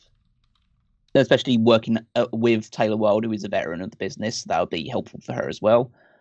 And I think that, yeah, this is a much better path for her to take than be, signed with AEW or part of their, their first tier in terms of not actually all elite, but, being part of that group that wrestles consistently on Dark, maybe gets a few wins here or there, gets to appear on Dynamite or Rampage every now and again. Because fundamentally, she would just be in a job position for a while to come, because they are focusing on signing actually established names for the women's division at this point in time. So she would have to it would take her a while for her to be built up. And I think giving her an opportunity to actually make a name for herself on the independents and in Impact now specifically is a way for her to potentially jump the line if she does do well and she gets spotted by either a WWE or an AEW. So yeah, this is an absolutely correct move for her career. In NWA and Impact, has she developed more of a character? Because I know that she had a nickname before. I'm forgetting exactly what it was, but it was something like the Chaos Queen or something. And where I was just like, why are you calling yourself that if you're just coming out and waving to the crowd and wrestling? Don't question things. Like, Um, does she as do part of any the- kind of as like, part- is she crazy or anything, or Well, She's with as the part of the coven. coven now, Yeah. as part of the coven now, she is like obviously the coven is Like a a witchy witchcraft thing? centric. Okay. Yeah, it's a witchcraft centric faction. So obviously Taylor's at the heart of that with her tarot cards and all that aspect of it. But Kylan is kind of obviously part of that group now, and the group's only recently formed, so we haven't had as much chance to see what depth they'll go into the gimmick. But she is a far more physical and tall presence than Taylor, so she's kind of the enforcer. She still has the witchy vibe about her, but she is the powerhouse of the group. So, At least if they're going with like a witchy thing, that's good. Because whatever, it was Queen of Crazy. I found it now, where I remember them being like, "Oh, the Queen of Crazy is wrestling on AEW Dark," and me being like, "She's like smiling and shaking hands with her opponents and not doing anything but walking out to the ring. Like, what? Why are you calling yourself?" That's like, like the lunatic fringe Dean Ambrose if he had the same mannerisms as Lance Storm. Where it's like, is it a joke? Is that why it's supposed to be whatever? So I'm glad to see that. At the very least, if she's going to continue to keep using that they did something to make it worthwhile for that. But then again, I haven't been watching NWA, and also maybe I'm missing out some great stuff. I did think that she deserved to actually be signed by AEW, so I'm glad that she's at a spot right now where she's going to get some focus. Yeah, I think this is a great move for her. And I think Impact is a great destination for those who want to be featured. And it's the holding pattern place for sure. Yeah, I mean, like there's some talents in that company, like Jordan Grace, that I'm like, nah, you should take a chance on yourself. But there's certain people like Kylan King where I'm like, yes, this is a step up for you. It could also be too the people that we all think should go elsewhere and do something better. You have to be approached by those other companies too. Like, yeah, that's true. Kylan King probably would have been like, "Hey, if AEW wants to sign me, I'll sign up in a minute. And if WWE ever calls, I'm right fucking there." But if they didn't reach out, then you can only do what you can do. So I mean, I could only go again. It's her perspective, so she can paint it any way that you want. But from any interviews that I've seen with her, she doesn't seem to be super endeared by the idea of immediately signing with AEW. I think she was. It's not a case like she knew.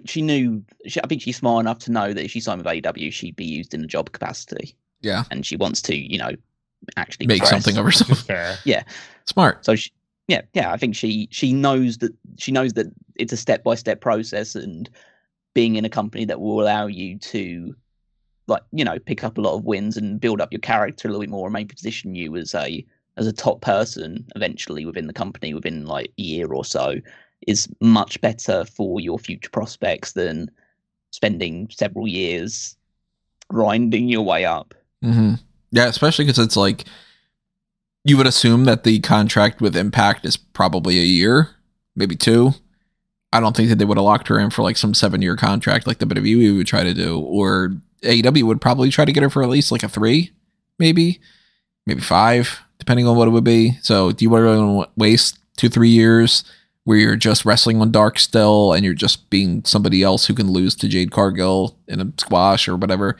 Or do you want to wait, take a little bit of a chance for yourself, be the top person? Like Kylan King probably will end up winning that title, like the main singles title. And then that could be the type of thing that makes WWE go, huh? Oh, maybe we'll send her to NXT or, vice versa or whatever. I don't know. I mean, I doubt it unless Mickey eventually wants to let go of it. Oh, she's got to lose at some point. She's not going to be champion for the next 14 years. Does she, though? Does she have? Because her whole gimmick now is like she loses and she retires. So like maybe she just doesn't want to retire ever again and just like, yeah, I've got to just keep hold of this belt now. And there's no ways. One's going to tell her no.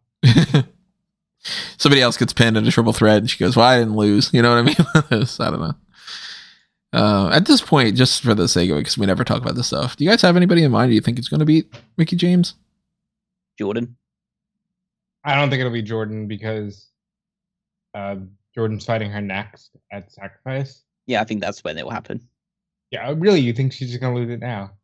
Yeah, because I think I think giving Mickey the win was like a feel-good moment for her, and then I assume that Jordan's going to turn heel in the match and not as much cheat to win, but like, you know, absolutely destroy her. It is true that like she doesn't have to retire now. She won the belt, so the last rodeo aspect of it is done.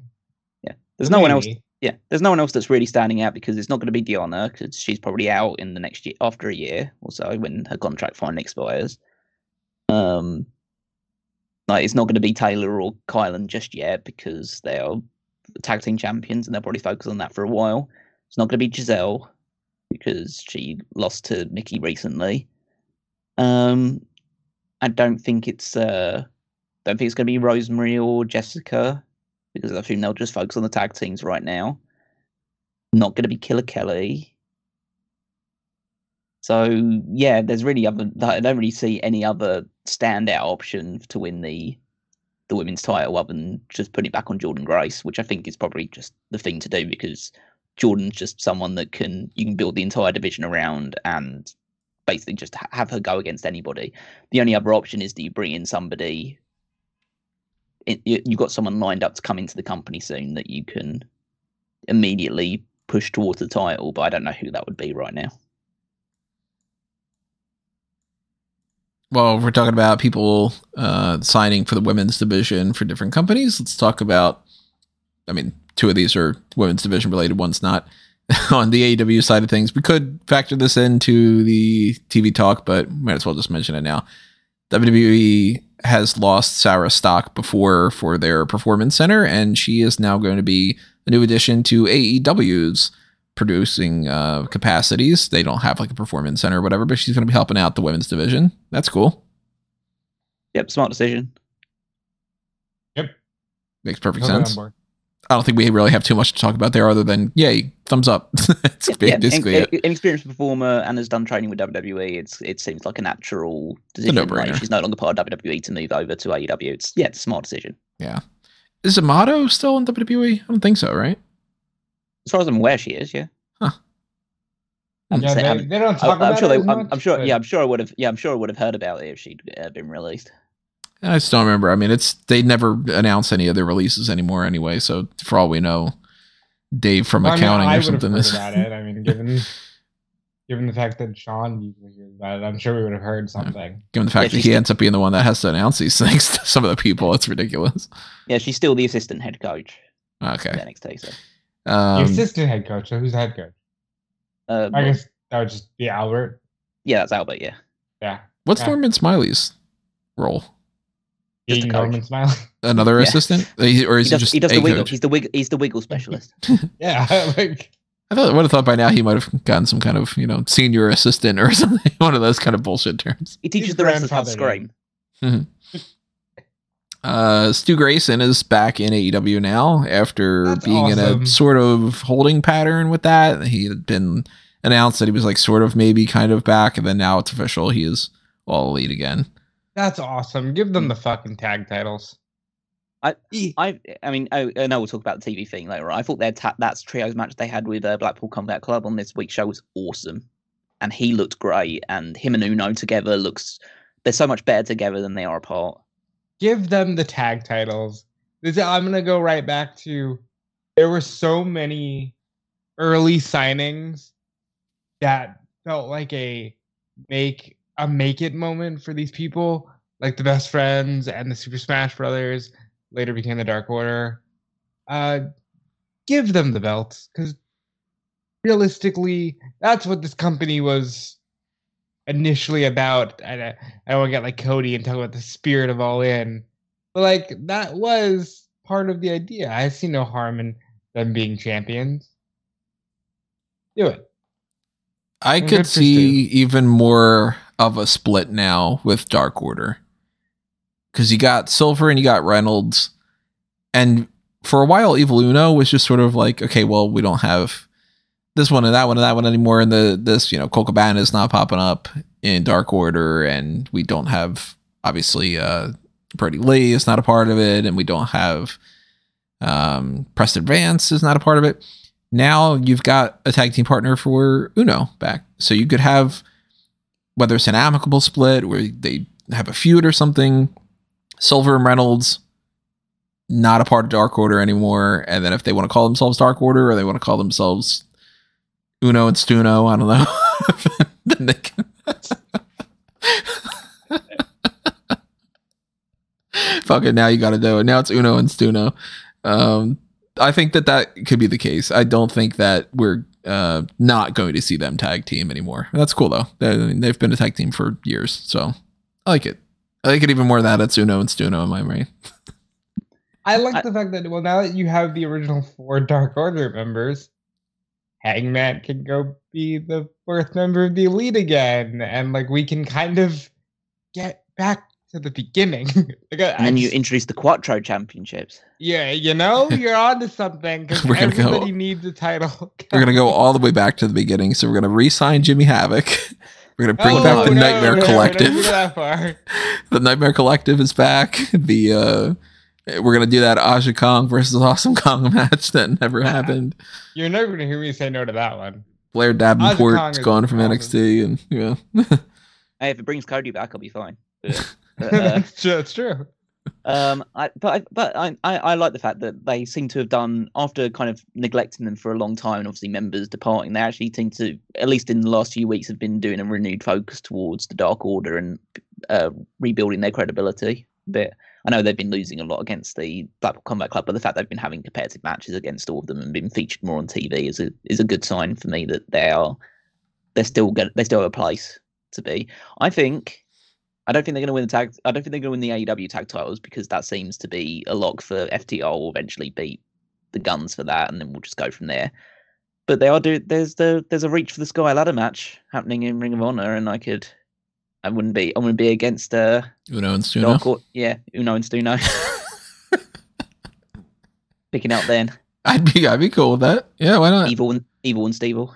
Yeah, Evil and Stevel. That's when they're beating the heels, when they're baby faces or Uno and Stuno.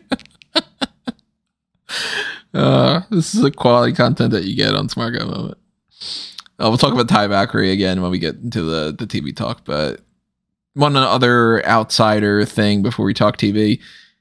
Former WWE writer Dave Schilling was live tweeting while he was watching back on WrestleMania 35, and he had some pretty interesting insights from Nia Jax's discussion about really running him over with a golf cart.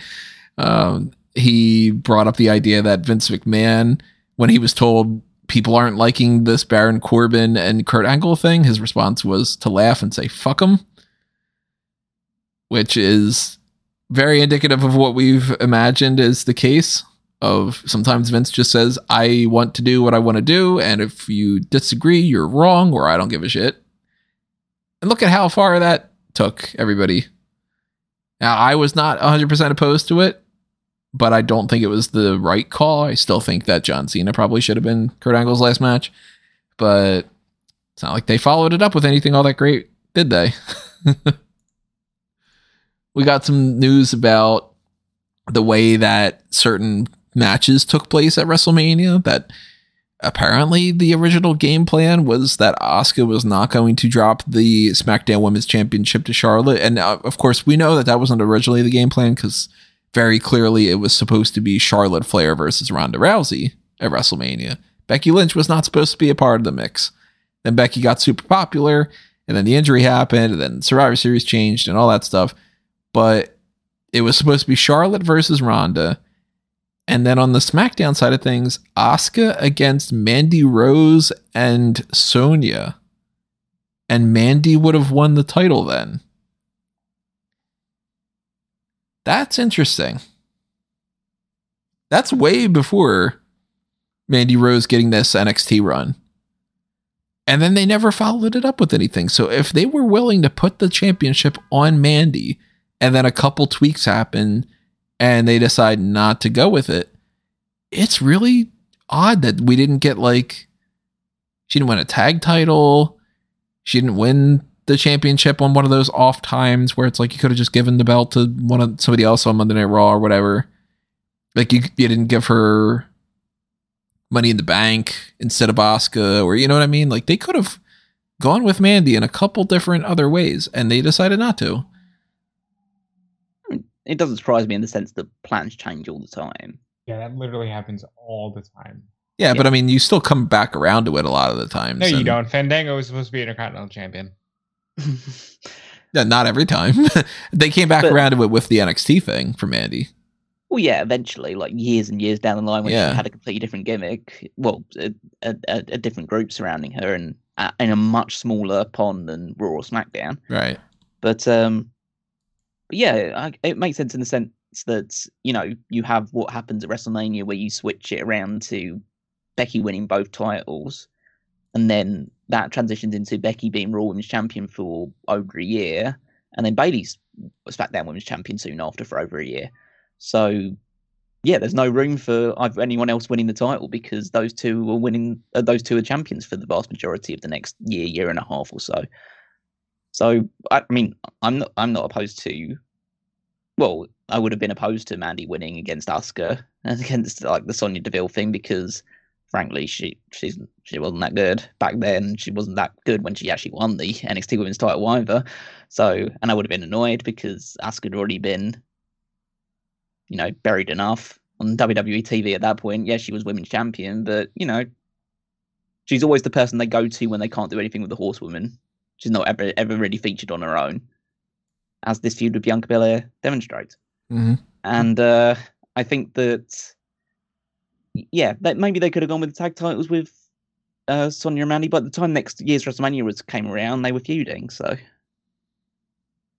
my question to you is, first of all, like this wasn't news because I believe it was even a thing on Total Divas that, hey, we're canceling your match because Charlotte needs the title.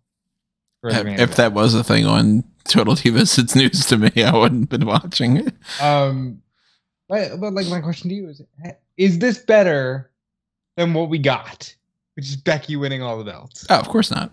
Then I don't think it, like, realistically, sometimes it's okay for plans to change. Yeah, I mean, there are way too many examples of we thought about potentially doing this idea, and I mean, Undertaker could have been Eggman. You know, like there's some crazy ideas that they've had in mind that they thankfully weren't able to do. Yeah, the Corbin Angle thing. I mean, that's just a case of Vince just doing what Vince wants to do, which is primarily his modus operandi for his entire career as a booker. It's like, yeah, I want to do this. I don't really care what the fans think about it. And yeah, so I wonder if that became like a catchphrase for him though. What, because when it was said that when he appeared last year on TV, the first thing he said walking through that curtain on the way back was, fuck him. So I wonder if that just became like a thing. Like, hey, Vince, are you a little worried about fuck him? Nope, fuck him. Corbin and Angle shouldn't have happened. Angle has said enough times at this point, Vince would have given him anybody he wanted at WrestleMania 36, but he was determined to do the Corbin match at 35, and we got what we got. It did nobody any good. Corbin does nothing but kind of grovel on TV these days, and I don't think that was the right call, but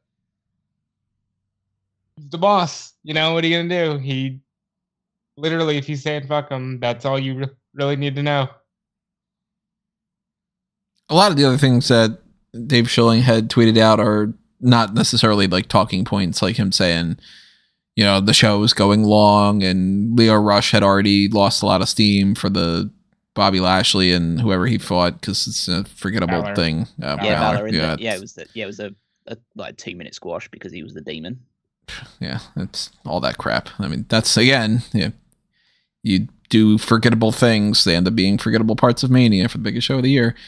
But were there any other standout kind of things that he had mentioned that you guys thought were worth talking about?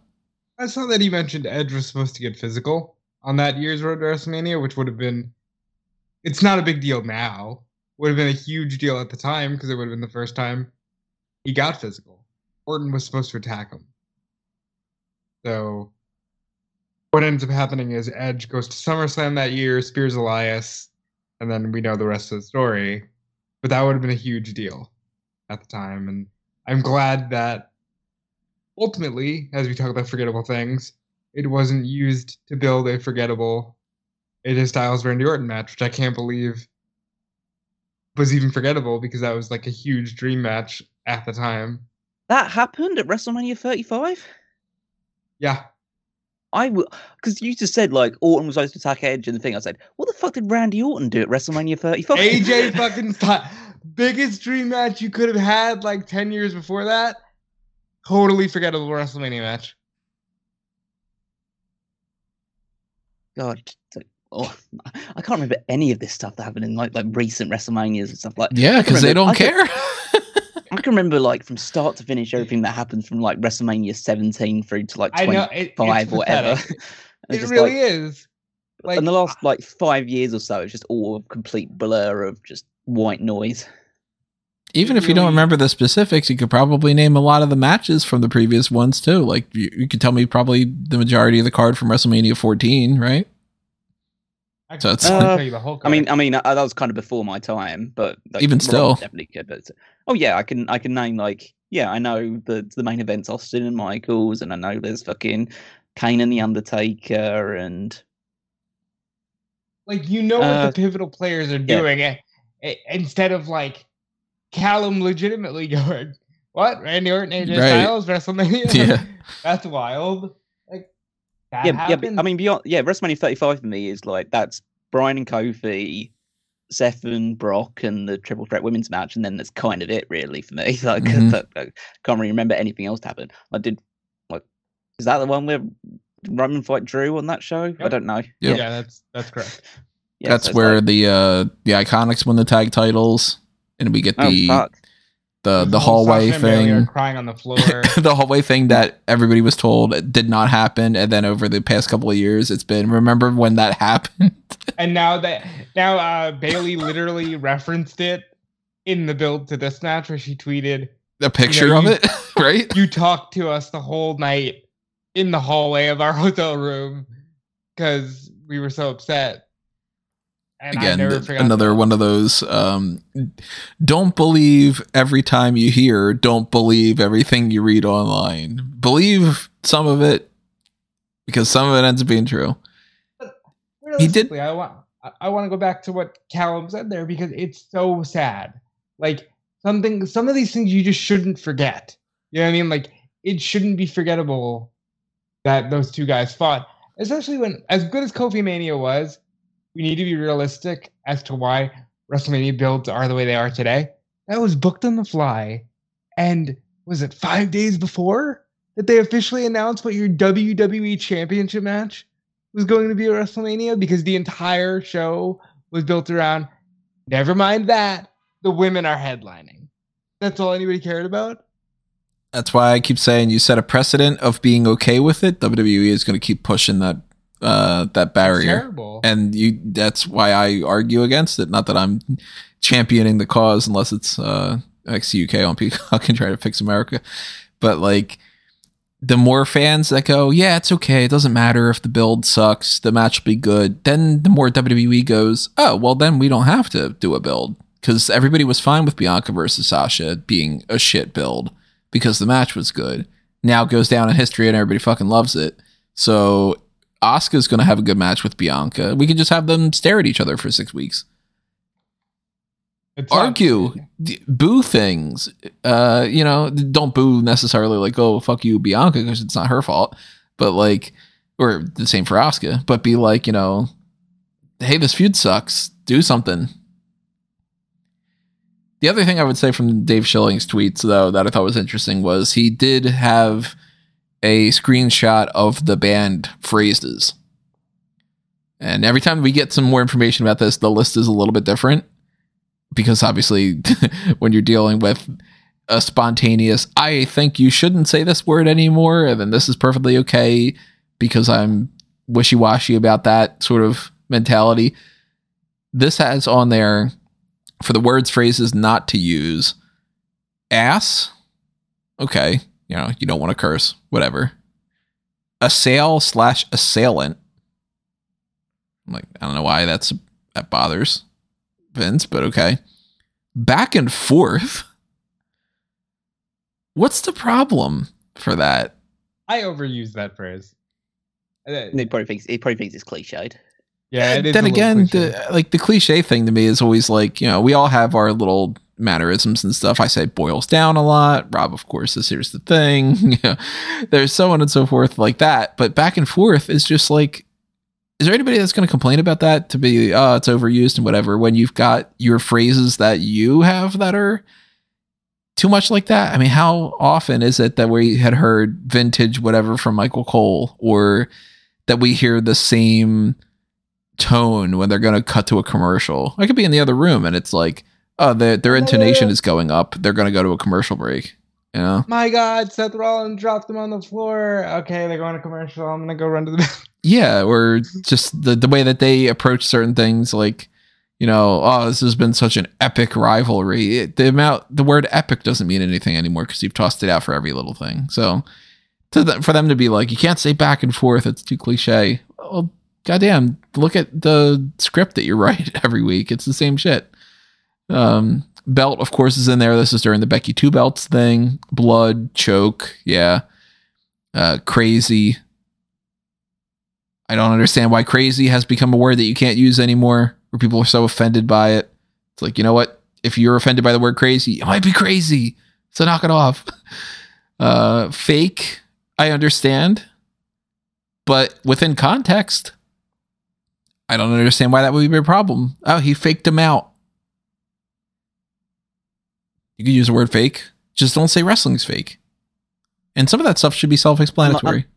Unlike Vince said on national TV that wrestling is fake. So that's another problem too. Yeah. I mean, we got on AEW this week. We got 4 people cutting a promo about, hey, let's talk about some stuff behind the scenes and all. We'll talk about that. Feud. Maybe, but at the same time, all you did was have rivalry. Everybody. Yeah, I was just gonna say all you had to do was say the word rivalry 1,000 times. Then, so you could say the word feud. Feud is not bad. Just don't say storyline. Why is that not on the words and phrases not to use list? I guess that's kind of self-explanatory. It shouldn't be more so than feud. I think hate is something that's like people would say. Yeah, feud you should be able to say though. I would think these two have been feuding for a long time. Well, that's why it's on the list and why storyline isn't, because no one in their right mind would say, "Oh, I'm angry with you because of this storyline," but feud is something that people would naturally say, and that he doesn't want them to say it. But why? That's my thing is why doesn't he want?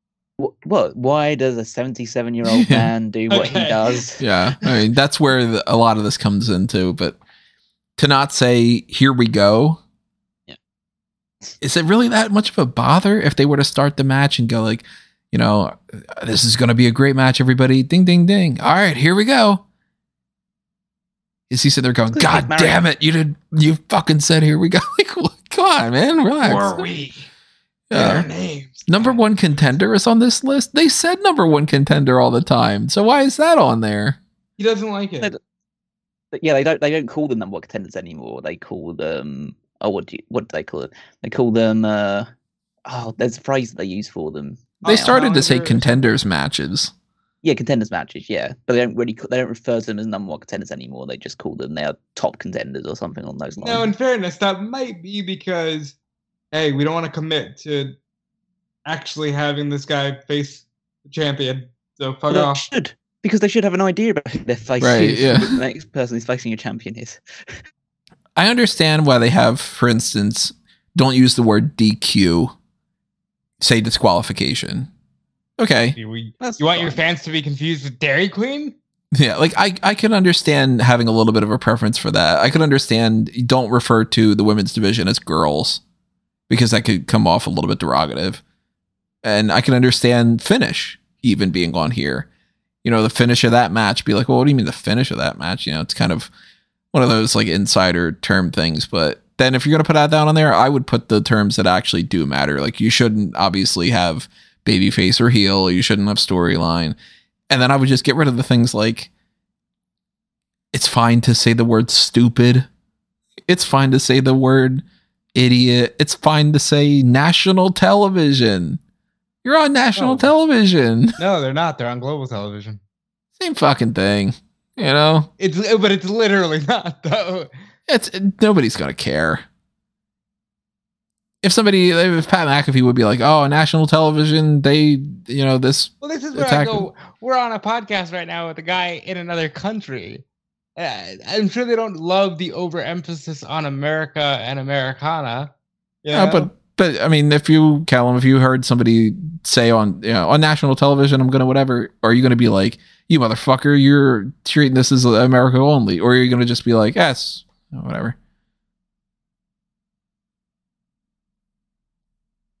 I don't think he heard that as a question to him. Oh, no, sorry. Yeah, what was the question again? Sorry. If you heard the words national television put out there, would you take that as like a shot that it's like America only, or would you just not even register that they said it? Oh, absolutely. Which one? I'd be offended. It's this or that, yes. I'd be so offended. I'd turn off my TV right now. Say like, oh, you're only appealing to your American audience now? Fuck you. And people, I turned the TV off on Raw years ago, so it doesn't really matter. It's probably because they said national television one time, right? Exactly. Yeah, that was the straw that broke the camel's back. Yeah. If they would have said global television, it would have been a different story. Then Callum, when we get to the NXT talk of this, he would say, I do care about these things. About the English and the Irish. If they said global television, I'd assume they're talking about the global championship from TNA, and then it would have turned off even faster. You don't want to get some global gold, or what was it called? Was it global gold? Global Force Gold. Global Force Gold. Global Force Gold. Yeah, that's what I just said later as well. Yeah, we will. I just told someone the other day, he's a trendsetter. You never heard about NFTs before you heard about Global Force Gold, okay? Listen, Jeff Jarrett is a trendsetter. That's NF-double-T. I kind of made that joke too. Oh, what's a better joke, that or Uno and Stuno? So drop your thoughts in the comments. Uno and Stuno is going to live longer in the memory of this podcast. You might have to already put this in the what's it called, the jokes. The glossary of jokes, because this might end up being a thing. Let's talk about some TV stuff, round that down for the end of this whole thing. We are going a little long at this point, but let's do some quick recaps of Monday Night Raw and such. Go back to SmackDown. I know, Callum, you wanted to talk about one particular segment from SmackDown last week. I already like alluded to it we were talking about Charlotte earlier, but yeah, that Shotzi Charlotte match that's worst match of the year so far, right? It's the only thing I have written down for worst match. Yeah, like that is that. Hopefully, if something is worse than that, and I'm looking at whatever Bray Wyatt does do at WrestleMania as kind of as the potential for that. That's the benchmark. I mean, to be fair, actually, the worst matches it's Alexa and Bianca from Royal Rumble, when it's Bray Wyatt versus LA Knight from Royal Rumble as well, are kind of the three that stand out to me right now. But God, that it's like they were wrestling from treacle at some points, where it's just like stuck in the mud. In places where you could almost see in their faces they were thinking about. You could see them calculate what's the next move. What do I do now? Also, what was the point in it? Charlotte's like, hey, it's WrestleMania season, and I've got this feud with Rhea, so give me a random match that has no implications whatsoever with anything. As opposed to being like, I mean, obviously Rhea doesn't have a tag team partner that she can fight or anything. That's would have been the crutch that they would have fallen back on, the way that they do with everything else. But maybe do something to build the Rhea thing. Instead, you just have another match with Shotzi, and it's a lame match that goes nowhere. And if you missed the segment, you didn't miss anything. There was no reason to see Charlotte beat Shotzi. And it's not like she needed to get a win because she needs to look strong. Shotzi hasn't won fucking anything in years. I mean, you're also wrong about that. If you hadn't watched that match, you're a better person for it, because I watched that match, or I watched the clips of that match, and I feel worse for it. I feel like it feels like I don't know what wrestling is anymore after watching that match. Because, like, don't get me wrong, if that match happened on NXT, I'd be burying the people involved in it. The fact that it's happening with your top champion on the show which has the biggest audience of any show you have, Like, you should be embarrassed with yourself for that. Charlotte should be embarrassed for giving in such a lackluster performance. Whether she, at the moment, cares about anything right now is up for debate, but still have some pride in your performance. Shotzi should be thinking, like, I need to fucking work something out here because nothing I've done since coming to the main roster has worked at all, and my matches are getting buried. And like last year, at least from my perspective, she had the worst match of the year against Ronda Rousey. Or at least I forget what we might have given that too. Yeah. I forget. But the Survivor Series one, at least that's at least in the top 5 worst matches WWE did last year was Ronda and Shotzi. And this year she's already got a strong contender for this year's one. Like, she's gone completely backwards to the point where I don't know whether I can just call her a wrestler anymore. She just doesn't have it at all. She's not batting 1,000, that's for sure. Batting 1,000 the wrong way. I feel like Charlotte is in this phase of, I'm the veteran and I want to give other wrestlers opportunities. Like, I watched that match. First of all, it looked like they were moving in slow motion. Like, it was the wrong kind of bad. You know, I think that Charlotte feels like she wants to give back to the industry. This is another one of those, like, I've been talking about recently where people are just too real with what they're doing and saying, where I feel like Charlotte genuinely believes, I have to give back to the industry now, and let's give Shotzi a chance, and it didn't work. And I hate Charlotte as a babyface. I think Charlotte hates being a babyface too. She's got no passion right now going on there.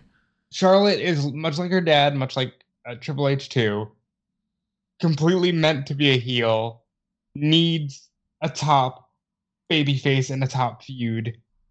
And I know that the horsewomen are no longer a thing because Mercedes is gone, and I even feel like, you know, Becky and Bayley are doing a mid-card thing, but Charlotte needs a rival. And right now, Rhea Ripley, maybe to her credit, is feuding with way too many people. And Charlotte is just one of them. Like, she's all over these shows, which is great. But I wish that there was a blood feud for Charlotte for WrestleMania, because she is that caliber of an athlete and a performer. And it's not clicking for me. And that sucks, because I genuinely believe we're at the tail end of her run. I think she's going to start looking at Hollywood or outside projects of some sort real soon. And I want the most that we can get out of Charlotte Flair while we have her exclusive to WWE and wrestling. And Shotzi, like, I'm not going to rag on Shotzi because I'm pretty sure she's probably gets it enough, but it wasn't good. I don't want to rag on her as a person because it feels like it's harsh, and we know the struggles that she went through last year, but it's just a case, like, you can't just, like, ignore it. She sucks in the ring. Yeah, I agree. Just a fact. Like, I agree. So, I mean, we got one thing that happened on that episode where Drew McIntyre and Sheamus both ended up going for pinfall at the same time. We're going to get a follow-up from that this week, which I am still expecting is going to be another non-finish of sorts to settle a triple threat with Gunther at WrestleMania. When I was watching it last week with the Fatal 5-Way, I was watching it with Caroline, and she's like, "Oh, who do you think's going to win?" And I'm like, "Oh, it's going to be Drew McIntyre and Sheamus are going to win. There's going to have like a double pinfall or something." And she's like, "Well, why do you think it's going to be like 2?" And I'm like, "Oh, it's going to be a triple threat. I mean, it'd be weird if it wasn't." And then when that happened, she's like, "Oh, okay, yeah, it's another one of those, like, you watch this long enough and you start to see those patterns and all." It doesn't help that they were just suddenly like, and there's 2 referees for some reason. Especially when that happens, then you're even more so. But I'm expecting tonight to be either a double count out or a double disqualification where, like, Imperium comes in and, causes some bullshit or something. Or maybe it's Karrion Kross does something, I don't know, but I expect a non-finish of some sort. It doesn't really make sense to me, in the sense that, well, yeah, if there's a double DQ or a double count out in this match, then you do the match again next week and you just keep doing it until you get a winner. Yeah, I would assume that what they're going to do is have Adam Pearce come out and be like, all right, stop it. We got to put an end to this. Fine, it's going to be just you two, both against Sheamus or both against Gunther, and that is official. And then Sonya will complain, and then, Let's talk about Raw. Any standout moments that happened on there? We got confirmation of the Hell in a Cell match that everybody's going to go nuts over just because Finn Balor's got face paint. Russell's the exact same way that he does. If he doesn't have the face paint, Edge is going to have fucking face paint, isn't he? Maybe Edge will. I don't know. It's not going to change anything about the match. Edge is going to be Demon Edge. Well, why do you guys do this? You guys put these negative things into the world, and then they have it. I'll put it specifically. This is what this Edge does. This Edge on the worst comeback tour of the entire in history. That's what he does. He'll be Brood Edge, and it'll be Brood Edge against Demon Balor because it's Hell in a Cell, and they'll have the same match that they had before, but this time there's a cage blocking people's view that they can sometimes very casually throw themselves into because Hell in a Cell matches aren't the way that they used to be, and everybody's going to go like, man, Hell in a Cell. They might have chairs at some point, and then one of them might go for a table, and Edge will get a ladder out because, his whole career revolves around ladders. And that chair is going to be factored in such a great way because somebody's going to get hit in the stomach with it and then hit in the back. Or maybe they'll do the concerto on top of the ladders. Maybe a kendo stick will pop up. Yep. Okay, we've hit all that. We've hit all the. Yeah. We know exactly. Yeah. As you can tell, we don't care. We don't care about this. Yeah, and we're going to repeat exactly the same things that we said in a different fashion when we talk about our predictions in a couple weeks. Omos failed to get Brock Lesnar over the ropes for the first time. Yep. What fucking. And then Brock said, "All right, I guess that's it. I'm leaving." You know what? That probably got the most views on YouTube out of anything that happened on WWE, and it's like, yeah. There's just because as we explained to Tony last year, Omos is big, and that does work. It works. You know who else is big? Dabakato. We'll talk about him. Talk about him. But it's just a case like this match isn't for us, and that's why it's like my constant slogan in my head. WWE is not for wrestling fans. I understand. Again, we've said before. I understand why they think, hey, big guy is someone Brock tosses equals fun. But fuck, man, you're really making it hard for me to try to argue for it when you do things like this, where you can't even shove them over the rope. Like you're not giving me much leeway here, and you're taking it away more and more and more. Cody Rhodes promo, Miz and Baron Corbin and all. Bronson Reed beat Elias with that's was the thing. Kathy Kelly's talking about the idea of Miz having a co-host. Where do you think this co-host thing's going to lead? Jake Paul. It very could well be. I mean, that's the one that stands out to me, but like, it could literally be anybody. Snoop Dogg. Oh, that's right. They didn't announce anything with Snoop Dogg yet. They're doing this fucking golden title thing, which would have easily been the 24/7 title. Because I don't know if you guys are aware of this, because you don't have to follow this stupid shit as much as I do. They're not even like stealing it from people. It's just randomly popping up with another celebrity. And Vanessa Hudgens has it. And this football team has it. And Guillermo has it. Not Del Toro, the one with the Kimmel. And it's like... It would help if they did anything to promote that on WWE TV. They don't know how to because they don't know what the fuck this is. It's like, this was so easily going to be the 24/7 bit where all these celebrities could have just been like, yeah, I was WWE champion for 5 seconds. And it'll just be Snoop Dogg, and he has his golden title, and he punches The Miz, and there's weed jokes. And no Sasha Banks. Pops up, and no Sasha Banks. I don't know.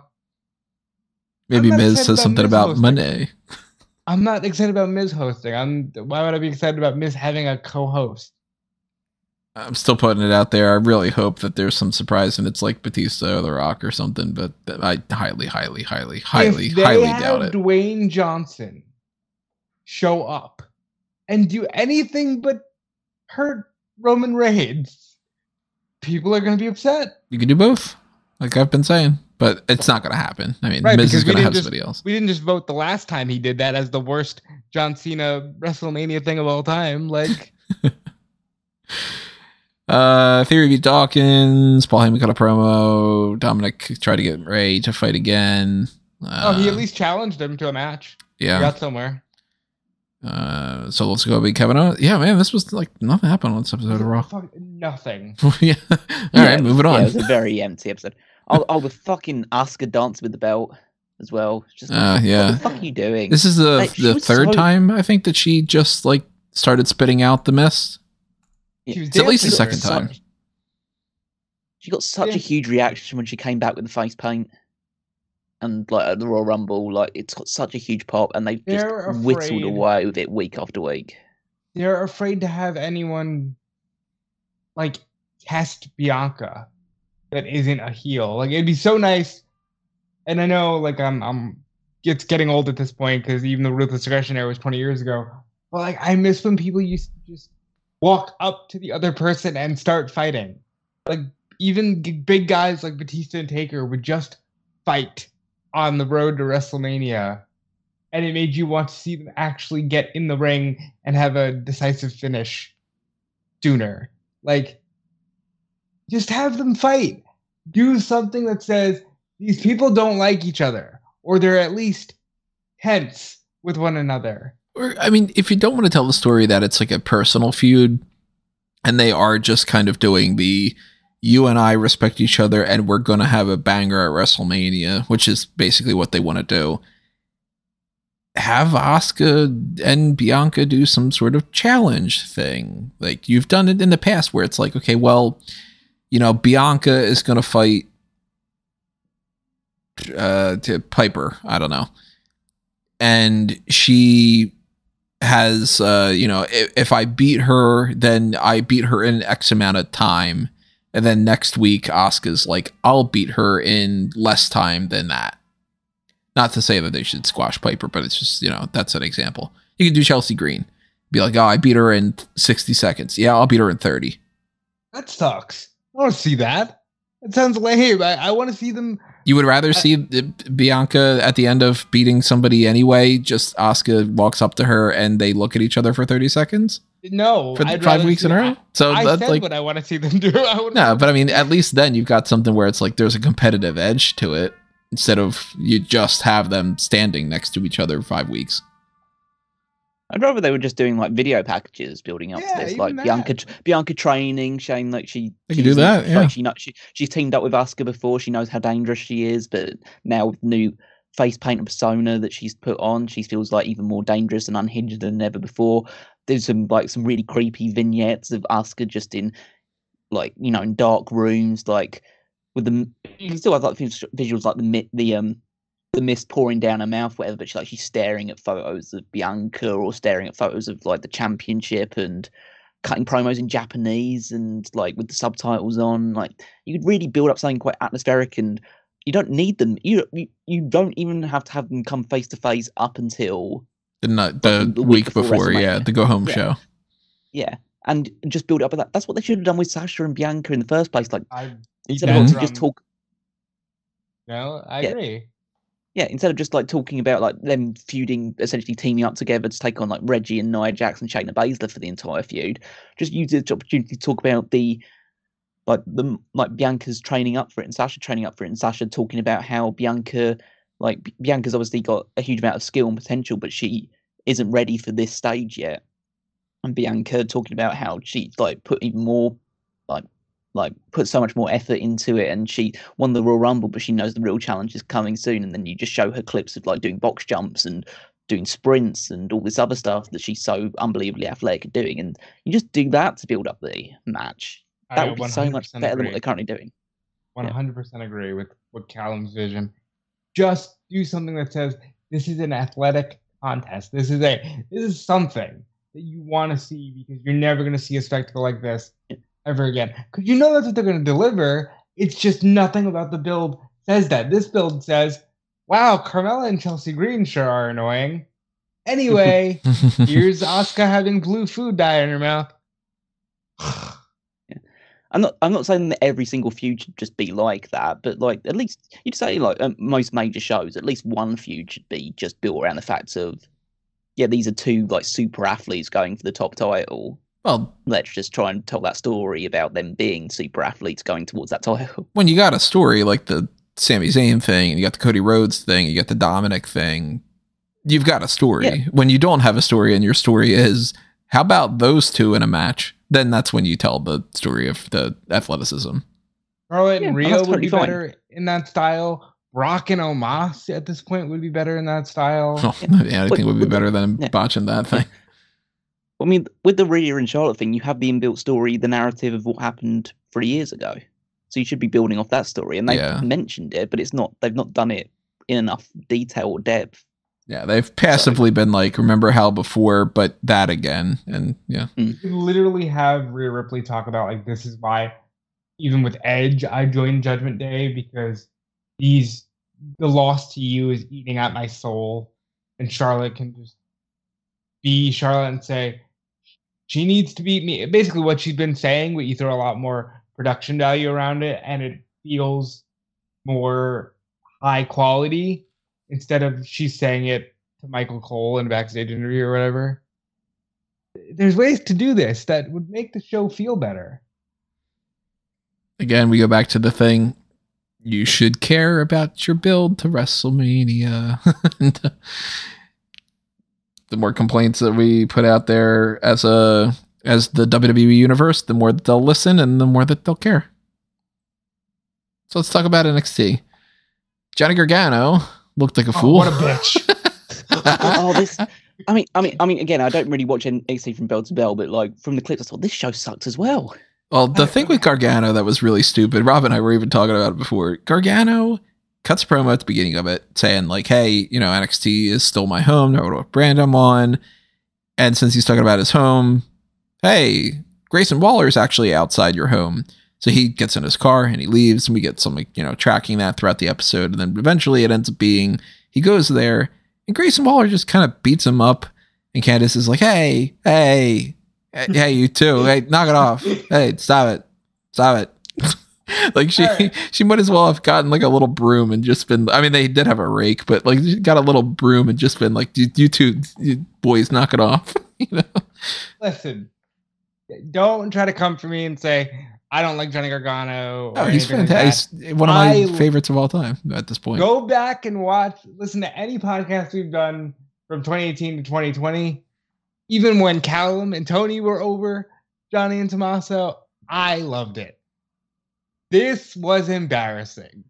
This makes Johnny Gargano look like he's not a man. Like, like, really, this guy shows up at your house and beats you up in front of your wife and baby. And you don't get a fucking comeback. You don't get anything. You don't send him running away from your property. He just beats you up. And then Candice is like, hey, Quill, I know you want Daddy, but now I know. Hey, okay. Like, this is supposed to hype me up. No, what would hype me up is if Grayson was being a sleazy son of a bitch and Johnny chases him off his property, and then it's like, all right, I can't wait to see Johnny Gargano fuck this dude up. But this made me feel like, they're really trying their best to let us all know that Johnny Gargano is the least manly man that has ever existed on the history of the world. And yes, I don't care that much about gender roles and stereotypes, but like, come on, take some pride, man. Take some pride. I don't go so far as to be he's the least manliest man ever and all, but I just think that this was kind of lame. It's that Grayson he just beat him up. And it's like, come on. He could have just attacked him in the promo. Like, there's nothing much else more to it. I mean, it's more to it that the case, like, first of all, Candice is just, again, relegated to, I'm just Johnny Gargano's wife and nothing more. That's kind of her whole That's her role on NXT. She wasn't on it's her NXT role. And then, I mean, what a surprise that Gargano's being treated like a punk bitch as soon as Vincent McMahon's now sitting behind Gorilla again. Yeah. That's a real odd how that happens. Yeah. Well, that's one of the things that happened on NXT. We also got more of that whole Kiana James thing. Now we know who the guy behind all this is. His name is Sebastian. This is the best thing they're doing. It's such a guilty pleasure for me. I don't know why. No, it's not the best thing. It's Sebastian. No. Okay, fine. Okay. It was a little bit of a stretch, but poetic license. Sebastian.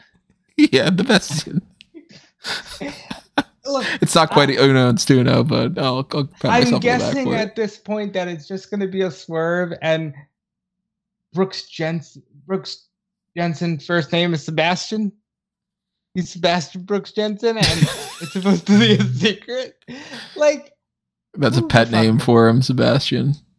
Because okay. you remind me of the character from Little Mermaid or something. Little Mermaid.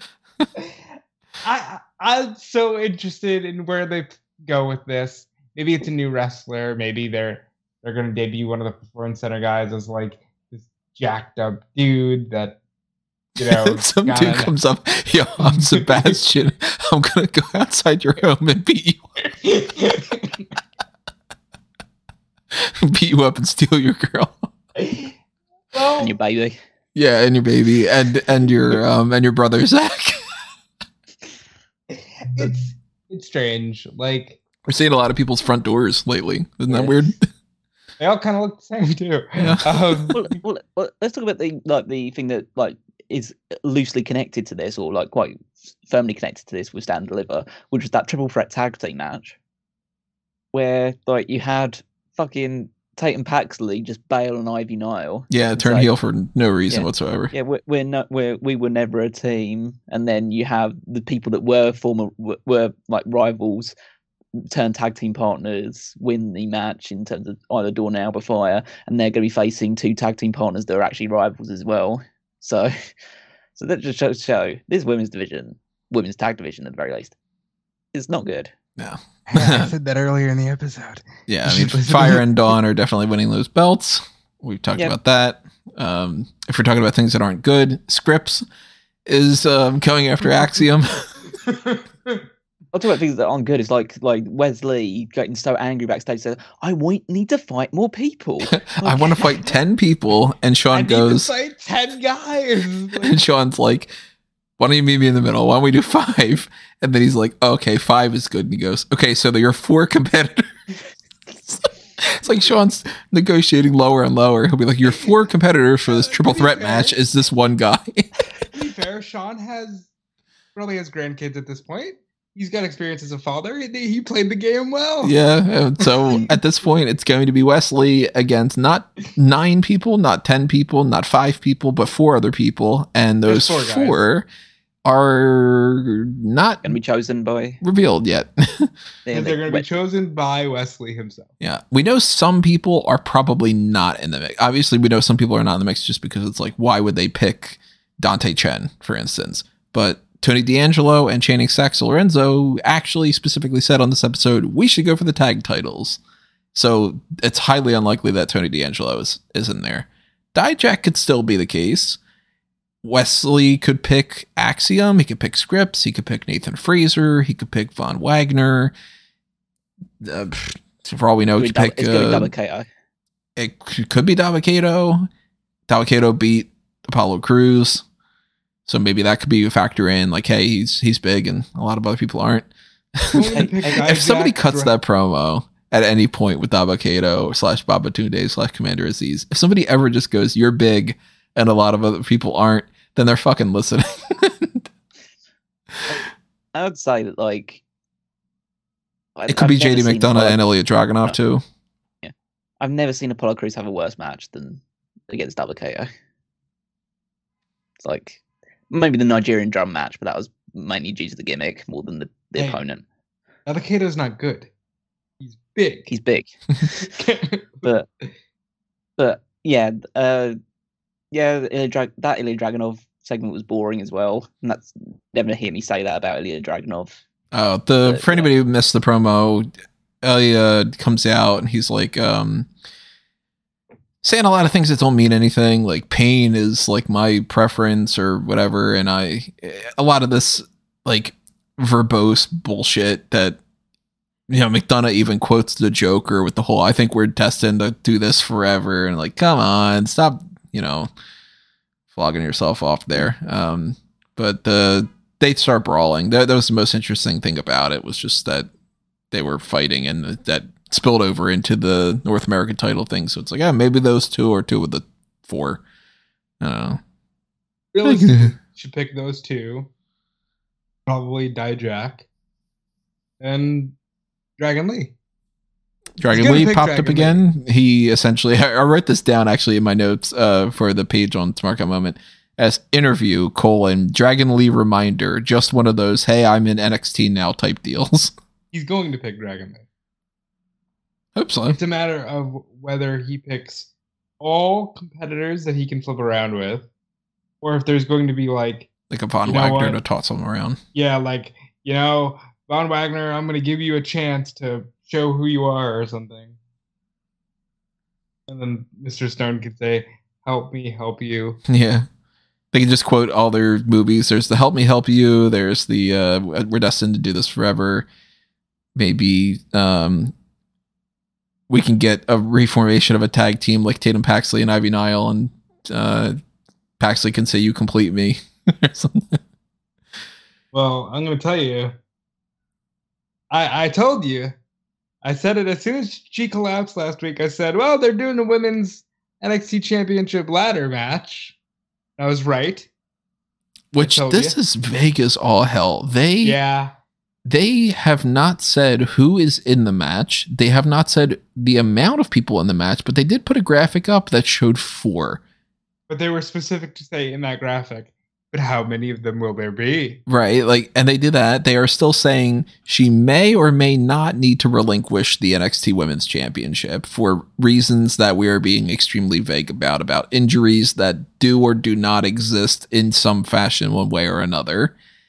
And either this is a storyline that they're going with that's really weird the way that they're doing it, or there's something happening behind the scenes with Roxanne that they are legitimately not sure if she can compete, and they're putting this out there so that way they don't just on a whim do this. But we have had plenty of instances in the past where it's like, oh, well, you know what? It turns out that the person's injured and we're just going to spontaneously have that. And I think people would be okay with it.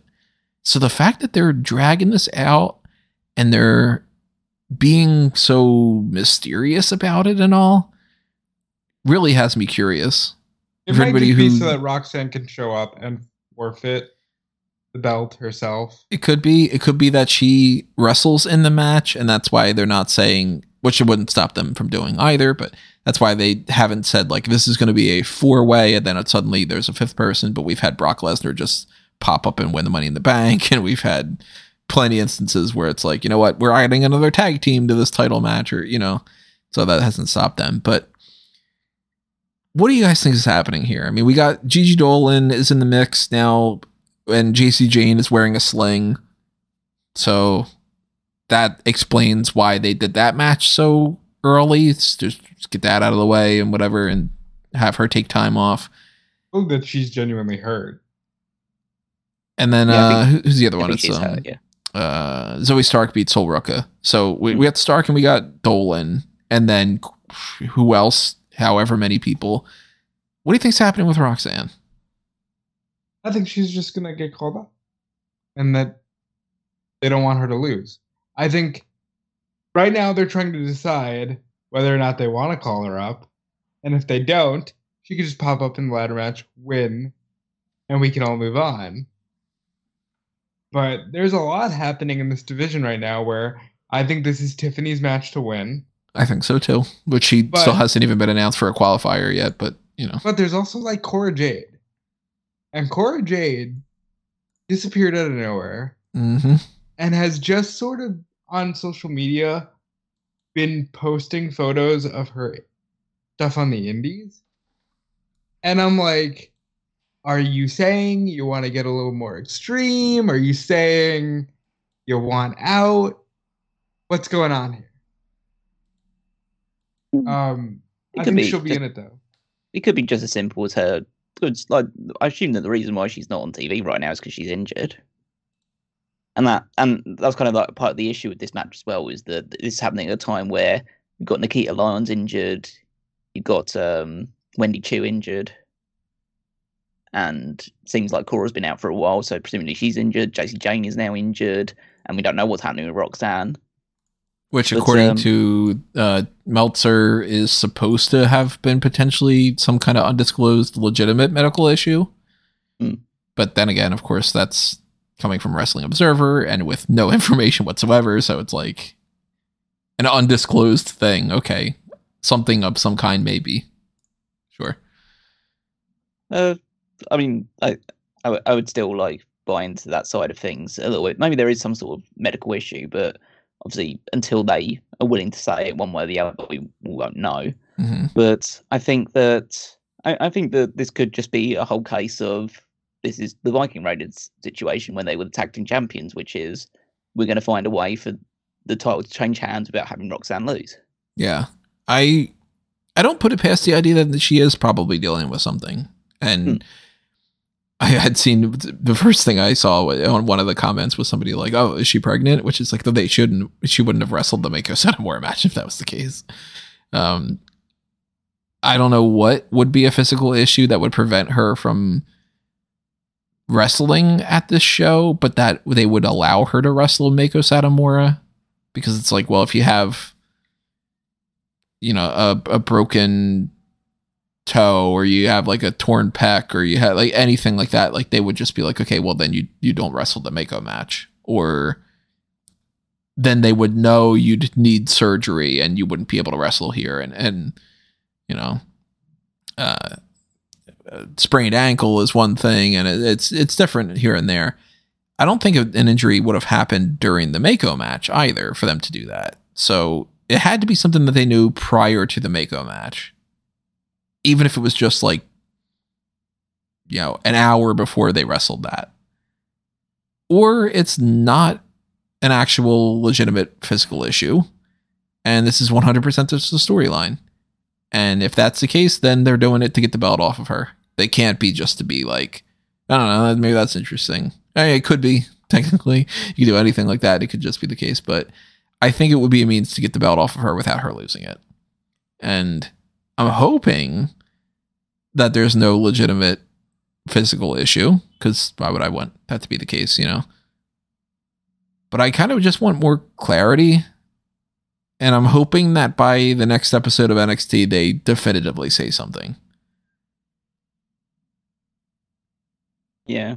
I think maybe, like, the hope is that obviously everything is okay in the grand scheme of things for Roxanne, because she is definitely a very talented performer, and so you want to hope that nothing is too serious to keep her out of action for too long. But maybe the hope is that the reason that they are being vague about this is because, frankly, it is vague and they actually don't know, and they're being as honest as they can with this situation. Because sometimes these things happen and they take time to figure out like what is actually wrong, or can she compete, or so it might literally be like a day by day, week by week situation right now, and so I don't want to just jump to conclusions that they're just being vague for the sake of being vague. I personally always kind of wish that people would just be more transparent in almost any situation. Like the Keith Lee thing, we were all like, oh, he had COVID and then it led to something, and it's probably like a lung issue or heart issue or something. And then it was like, well, we can't say anything about it. We don't want to say anything. We don't want to say anything for months. So then it was like, yeah, it was a COVID thing, and then it led to that. And it's like, okay, well, I think we could handle it. You might not necessarily want people to know, depending on if it's something that could be potentially embarrassing or whatever. But if she's dealing with some medical issue that wouldn't be, like, I would rather them actually say, well, she's got this issue going on and we're not sure if she can compete or whatever. The vague stuff about it blurs that line in a way that I feel a little uncomfortable, where then people go, oh, she's perfectly fucking fine and it's a story. And it's like, no, she might be going through something really bad right now. But then you can't offer any kind of, goodwill towards something you think is fake, and then you can't also get too invested in something that's a storyline. That, it's kind of, that's where wrestling's weird. Because if this were the NFL, they would be like, yep, she's got this issue going on. At this point, I don't expect her to be at Stand and Deliver. I do. They're doing too much. But I think she's at least going to pop up to forfeit the belt. I mean, as far as wrestling, she might forfeit the belt, but I don't think she's going to wrestle. That's what I mean. Fair point. Then we had this weird contract signing between Braun Breaker and Carmelo Hayes, because earlier in the night, Gallus beat Pretty Deadly to retain their titles, and Pretty Deadly said, we want to host Stand and Deliver then. So then we had the contract signing with nobody out there, so conveniently Pretty Deadly become the hosts. And the entire thing is Braun Breaker and Carmelo Hayes going, you're great, man, you're great. Yeah, you're great. You're pretty great too. And hey, fuck Pretty Deadly, right? And, it was interesting. It was something slightly different than what we normally get, and I kind of liked it. But at the same time, I also thought, well, contract signings are lame, so I'm fine with us never really having contract signings. Yeah, I'm surprised they've managed to do such a good job to call off both Braun Breaker and Carmelo Hayes leading into their big title match.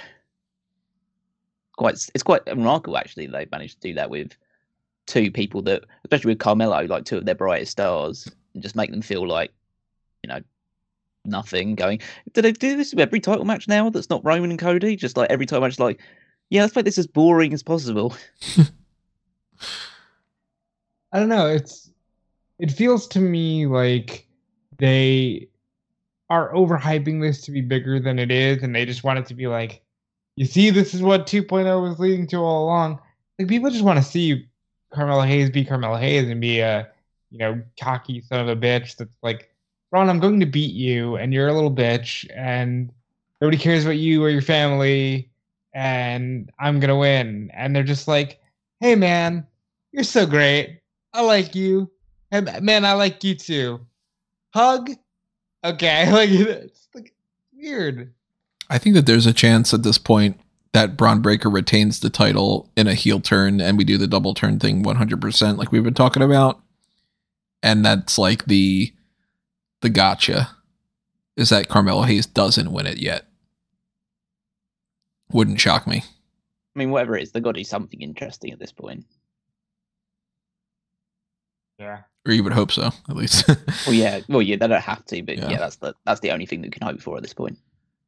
Let's round things out with the AEW discussion about Dynamite, which started off with MJF's re-bar mitzvah that was interrupted by Jungle Boy, Sammy Guevara, and Darby Allin. The four pillars all had their chance to talk about how they were mad at MJF, who realistically sent them back with hey, I fucking deserve to be at the top because I'm the only star that's here.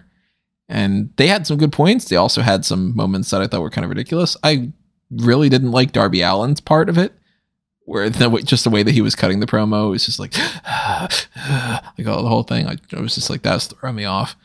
But I liked some of the responses here, and at the same time, I was also kind of like, I don't know if maybe it's a good idea to have your guys be like, yeah, people want to leave AEW. And also, like, here are some of their storyline aspects. Like, I was supposed to be the jobber for Chris Jericho. Maybe you shouldn't mention that your storyline's supposed to lose and all. Like, you could say that in another way and say, I was the backup guy for Jericho, or I was carrying Jericho's bags, or, anything along those. Not they told me I was supposed to be written as the guy who would lose to set up his promos and stuff. AEW leans towards the meta thing, so I'm sure everybody else is just like, they mentioned fucking storylines, yay. But good and bad on this, I thought. Yeah, I thought that the segment did contain too much inside baseball, and especially Sammy's. I hated Sammy's promo because of the stuff that he mentioned about the job guy. Like you say, he should be just talking about, I was here to be Jericho's lackey. I was going to be nothing more than Jericho's lackey. And then that's the story. And then then you build it up with the fact, like, then I become the free-time TNT champion, and you use that to build it up. I really like Darby's promo. I think that he came across really well in the sense of, yeah, you are mentioning about people wanting to leave the company, but you come from a position of, yeah, but I want to be with part of this company because this is the only place where I get to be me. And so he's actually defending the company against all of these, these people on Twitter just talking about their spot and if they're not happy here or anything along those lines. So I think it's good that they are building towards this match. This is a great next step in the MJF title reign, is to do the 4 pillars of a fatal 4-way match, which I assume will happen on a big episode of Dynamite next month, because I don't think they're going to stretch this all the way out to Double or Nothing. But yeah, I think that overall this was a very successful segment, and MJF got thrown into a cake, and that was fun. I love this segment. This feels like what AEW was supposed to be, and I'm just very big on them getting back to the roots of the idea, and I like the idea of the pillars working together. I understand completely what you guys are saying. There's so much inside baseball on wrestling programming that I'm numb to it, but I agree with you. And this worked, and I hope that they do a Fatal 4-Way. I wouldn't be against them doing it at Double or Nothing, because it would mean 2 months of focusing on the pillars and the young talent. But I'm sure they'll do it, like Callum said, on a main episode of Dynamite. BCC beat Dark Order and Hangman Adam Page. Further down in the heel turn side of BCC. Yeah, using the ring bells help get the victory. So yeah, firmly establishing them as a heel, and this was a very, very good match. Quick match for Jade Cargill right after that against Nicole Matthews. Yeah, so the whole segment was built around what happened afterwards, but yeah, it's like the Canadians come out to represent them was Nicole Matthews. They picked her up as like this 15-year veteran, and then she got beaten in 3 moves. And so Jade does a nice promo afterwards where she basically challenges Renee Paquette to a fight, which is funny. And then asks if that's the best Canada's got, and then out comes Taya Valkyrie. And she is signed with AEW, so that's the other one we were talking about earlier. So she is not just there for one match that she didn't wrestle on this particular card. You guys think she's got a chance to actually beat her? Well, at this point, like you've held the title for so long that I think pretty much anybody who has name value has potential to beat Jade. The interesting thing about Taya is obviously she does have a strong reputation on pretty much every other promotion she's been in, and she also used she's just as tall, if not taller, than Jade Cargill, and she uses Jade's finisher. Like her finisher is the same as Jade's finisher, so I think that there is a good dynamic there. I don't think she's going to beat Jade, but she's probably got the biggest shot so far out of anybody that's challenged her. Yeah, I hope she beats her. I mean, Jade needs to lose. We need to move on. So we're hitting a territory where anything you do is almost going to feel like a letdown. So let's try to do something special. We got the QTV stuff. They're not winning me over quite with that. No, it's not. No, it's not the best. But I kind of like the fact. I will always appreciate QT going after the hacks on Twitter, like Raj Fury and Louis Dangoor and those people. Did he go after Louis? Did I miss that? I know he hasn't gone after Louis yet, but Louis already pointed out the fact that he's probably going to be next to be targeted because of the shit Louis, that he says. Of course, wants to be next. Of course he wants to, because he loves the humiliation. I think he gets off on it. I'm not here to king shame, but yes. I'm not king shaming him, but it's just don't make it so blatant on just Twitter. At least make an OnlyFans for it or something. What else we got going on? We got the Outcasts thing where Saraya said twat. Why do you guys say it like that? What? Why do you guys say twat? It's twat. Twat. Didn't I just say twat? No, you said twat. Yeah, twat. Yeah.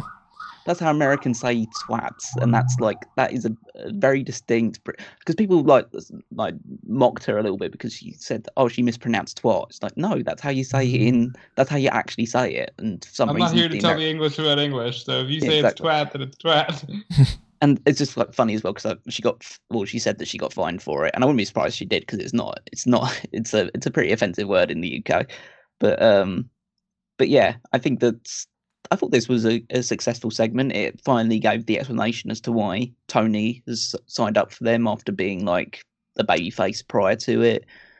Gives more credence to the Ruby joining them as well. They came away from this segment more fully fleshed out characters and a more fully united group than they were prior to it. So I guess this was successful, and it set the line down when you have both Jamie and Britt come out first to try and battle them, but then they're outnumbered, and then the cavalry come in with Riho, Will Nightingale, and Sky Blue. So there's 5 baby faces right there. Need 2 more heels. Yeah, Athena probably going to be one of them, and then I don't know. I'm starting to think Shida might go into the heel side. Maybe, just for the sake of it. Yeah. Thinking Bella Twins? Nobody. Could be Bella Twins. Yeah. We skipped over Orange Cassidy retained the now International Championship over Jeff Jarrett. Hey guys, Jeff Jarrett's great. Again, I was completely wrong. He's fucking amazing, and he plays himself so well because everyone went into this thinking, "Fuck, Jeff Jarrett's going to win the International Championship," because people just have this PTSD towards Jeff Jarrett and titles, even though the last time he held the TNA World Championship was like 2005. People still think that he's going to win every single title that's ever presented for him. It's amazing. My favorite thing to do right now is tease people about Jeff Jarrett winning titles. I do think at this point he's had too many title shots, but I love every single time because it works immediately. You book him in a title match and people are like, oh fuck, he's going to win. What are we going to do? Jeff Jarrett's going to be champion. It's amazing. Yeah, but it's also another case of like it's your weekly Orange Cassidy is great segment because this guy is king of television right now. It feels like. I feel like there's a part of me that just is on the same wavelength of my talking about Bray Wyatt not working out and eventually being like, okay, yeah, everybody's on the same page, and then I've been like, I've been saying for years that I kind of like Jeff Jarrett. And then I, from the very start, was like, Orange Cassidy's fantastic. Not that you guys hated Orange Cassidy or something before, but like, kind of like, yeah, see, he's exceeded expectations. Yeah, he's even better. Like, he just keeps getting better and better in the ring, especially. So that was great. And then we had our triple threat trios match, House of Black against the Elite against the Jericho Appreciation Society, which all ended with a cool visual of Hangman Adam Page standing with the Elite to end the show. So very good segment to cap things off. Yeah, match was awesome. Again, it was a bit confusing. There were a few like the things that you'd expect from these types of matches where there's just 9 bodies going all over the place, where you have like pins that shouldn't really be pins because they're not the legal men, but you can kind of let that go a little bit. And House Black won, which was the right decision. Jericho and Kenny were super over in Winnipeg, as you'd expect them to be. And yeah, you end up with this visual of the Blackpool Combat Club like bearing down on Hangman and the Elite coming to his aid. And they cut it off at the right time, where you have just Hangman just turning around, and then it fades to black. And then there's some clips online about what happened afterwards, which is Kenny bailing from the ring. So he's kind of not ready for a reunion just yet, which is the right way it should be, because Hangman's the guy that beat him for the title. So he shouldn't be just immediately open arms, hugging, we're ready to get back into this. But it's clearly moving in the right direction, and it's nice to see that we're going to have this whole Elite reunion, and it's going up against BCC, and that should lead to a lot of great matches. There's 4 members of BCC, there's 4 members of the Elite. Yeah. That Anarchy in the Arena match and subsequent Blood and Guts match should be a lot of fun. If I do say so myself.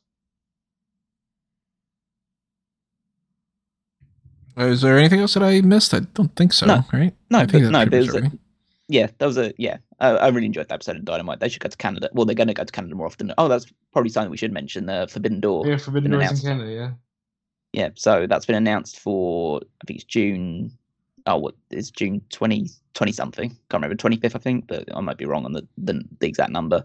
But it's in Toronto, Canada. So yeah, that's I always love that when they go to Toronto, the crowds are always like super engaged in it, and they'll be especially engaged because I don't think New Japan's ever gone to Canada, at least not in recent times. So that's like a really big moment for them to go over to that part of the world in front of a really passionate fan base. And yeah, I'm excited to see what sort of matches are going to come up. I don't even want to think about what potential dream matches they'll put together for this one because of how successful the first Forbidden Door was, even though that was in many ways a very snake bit show.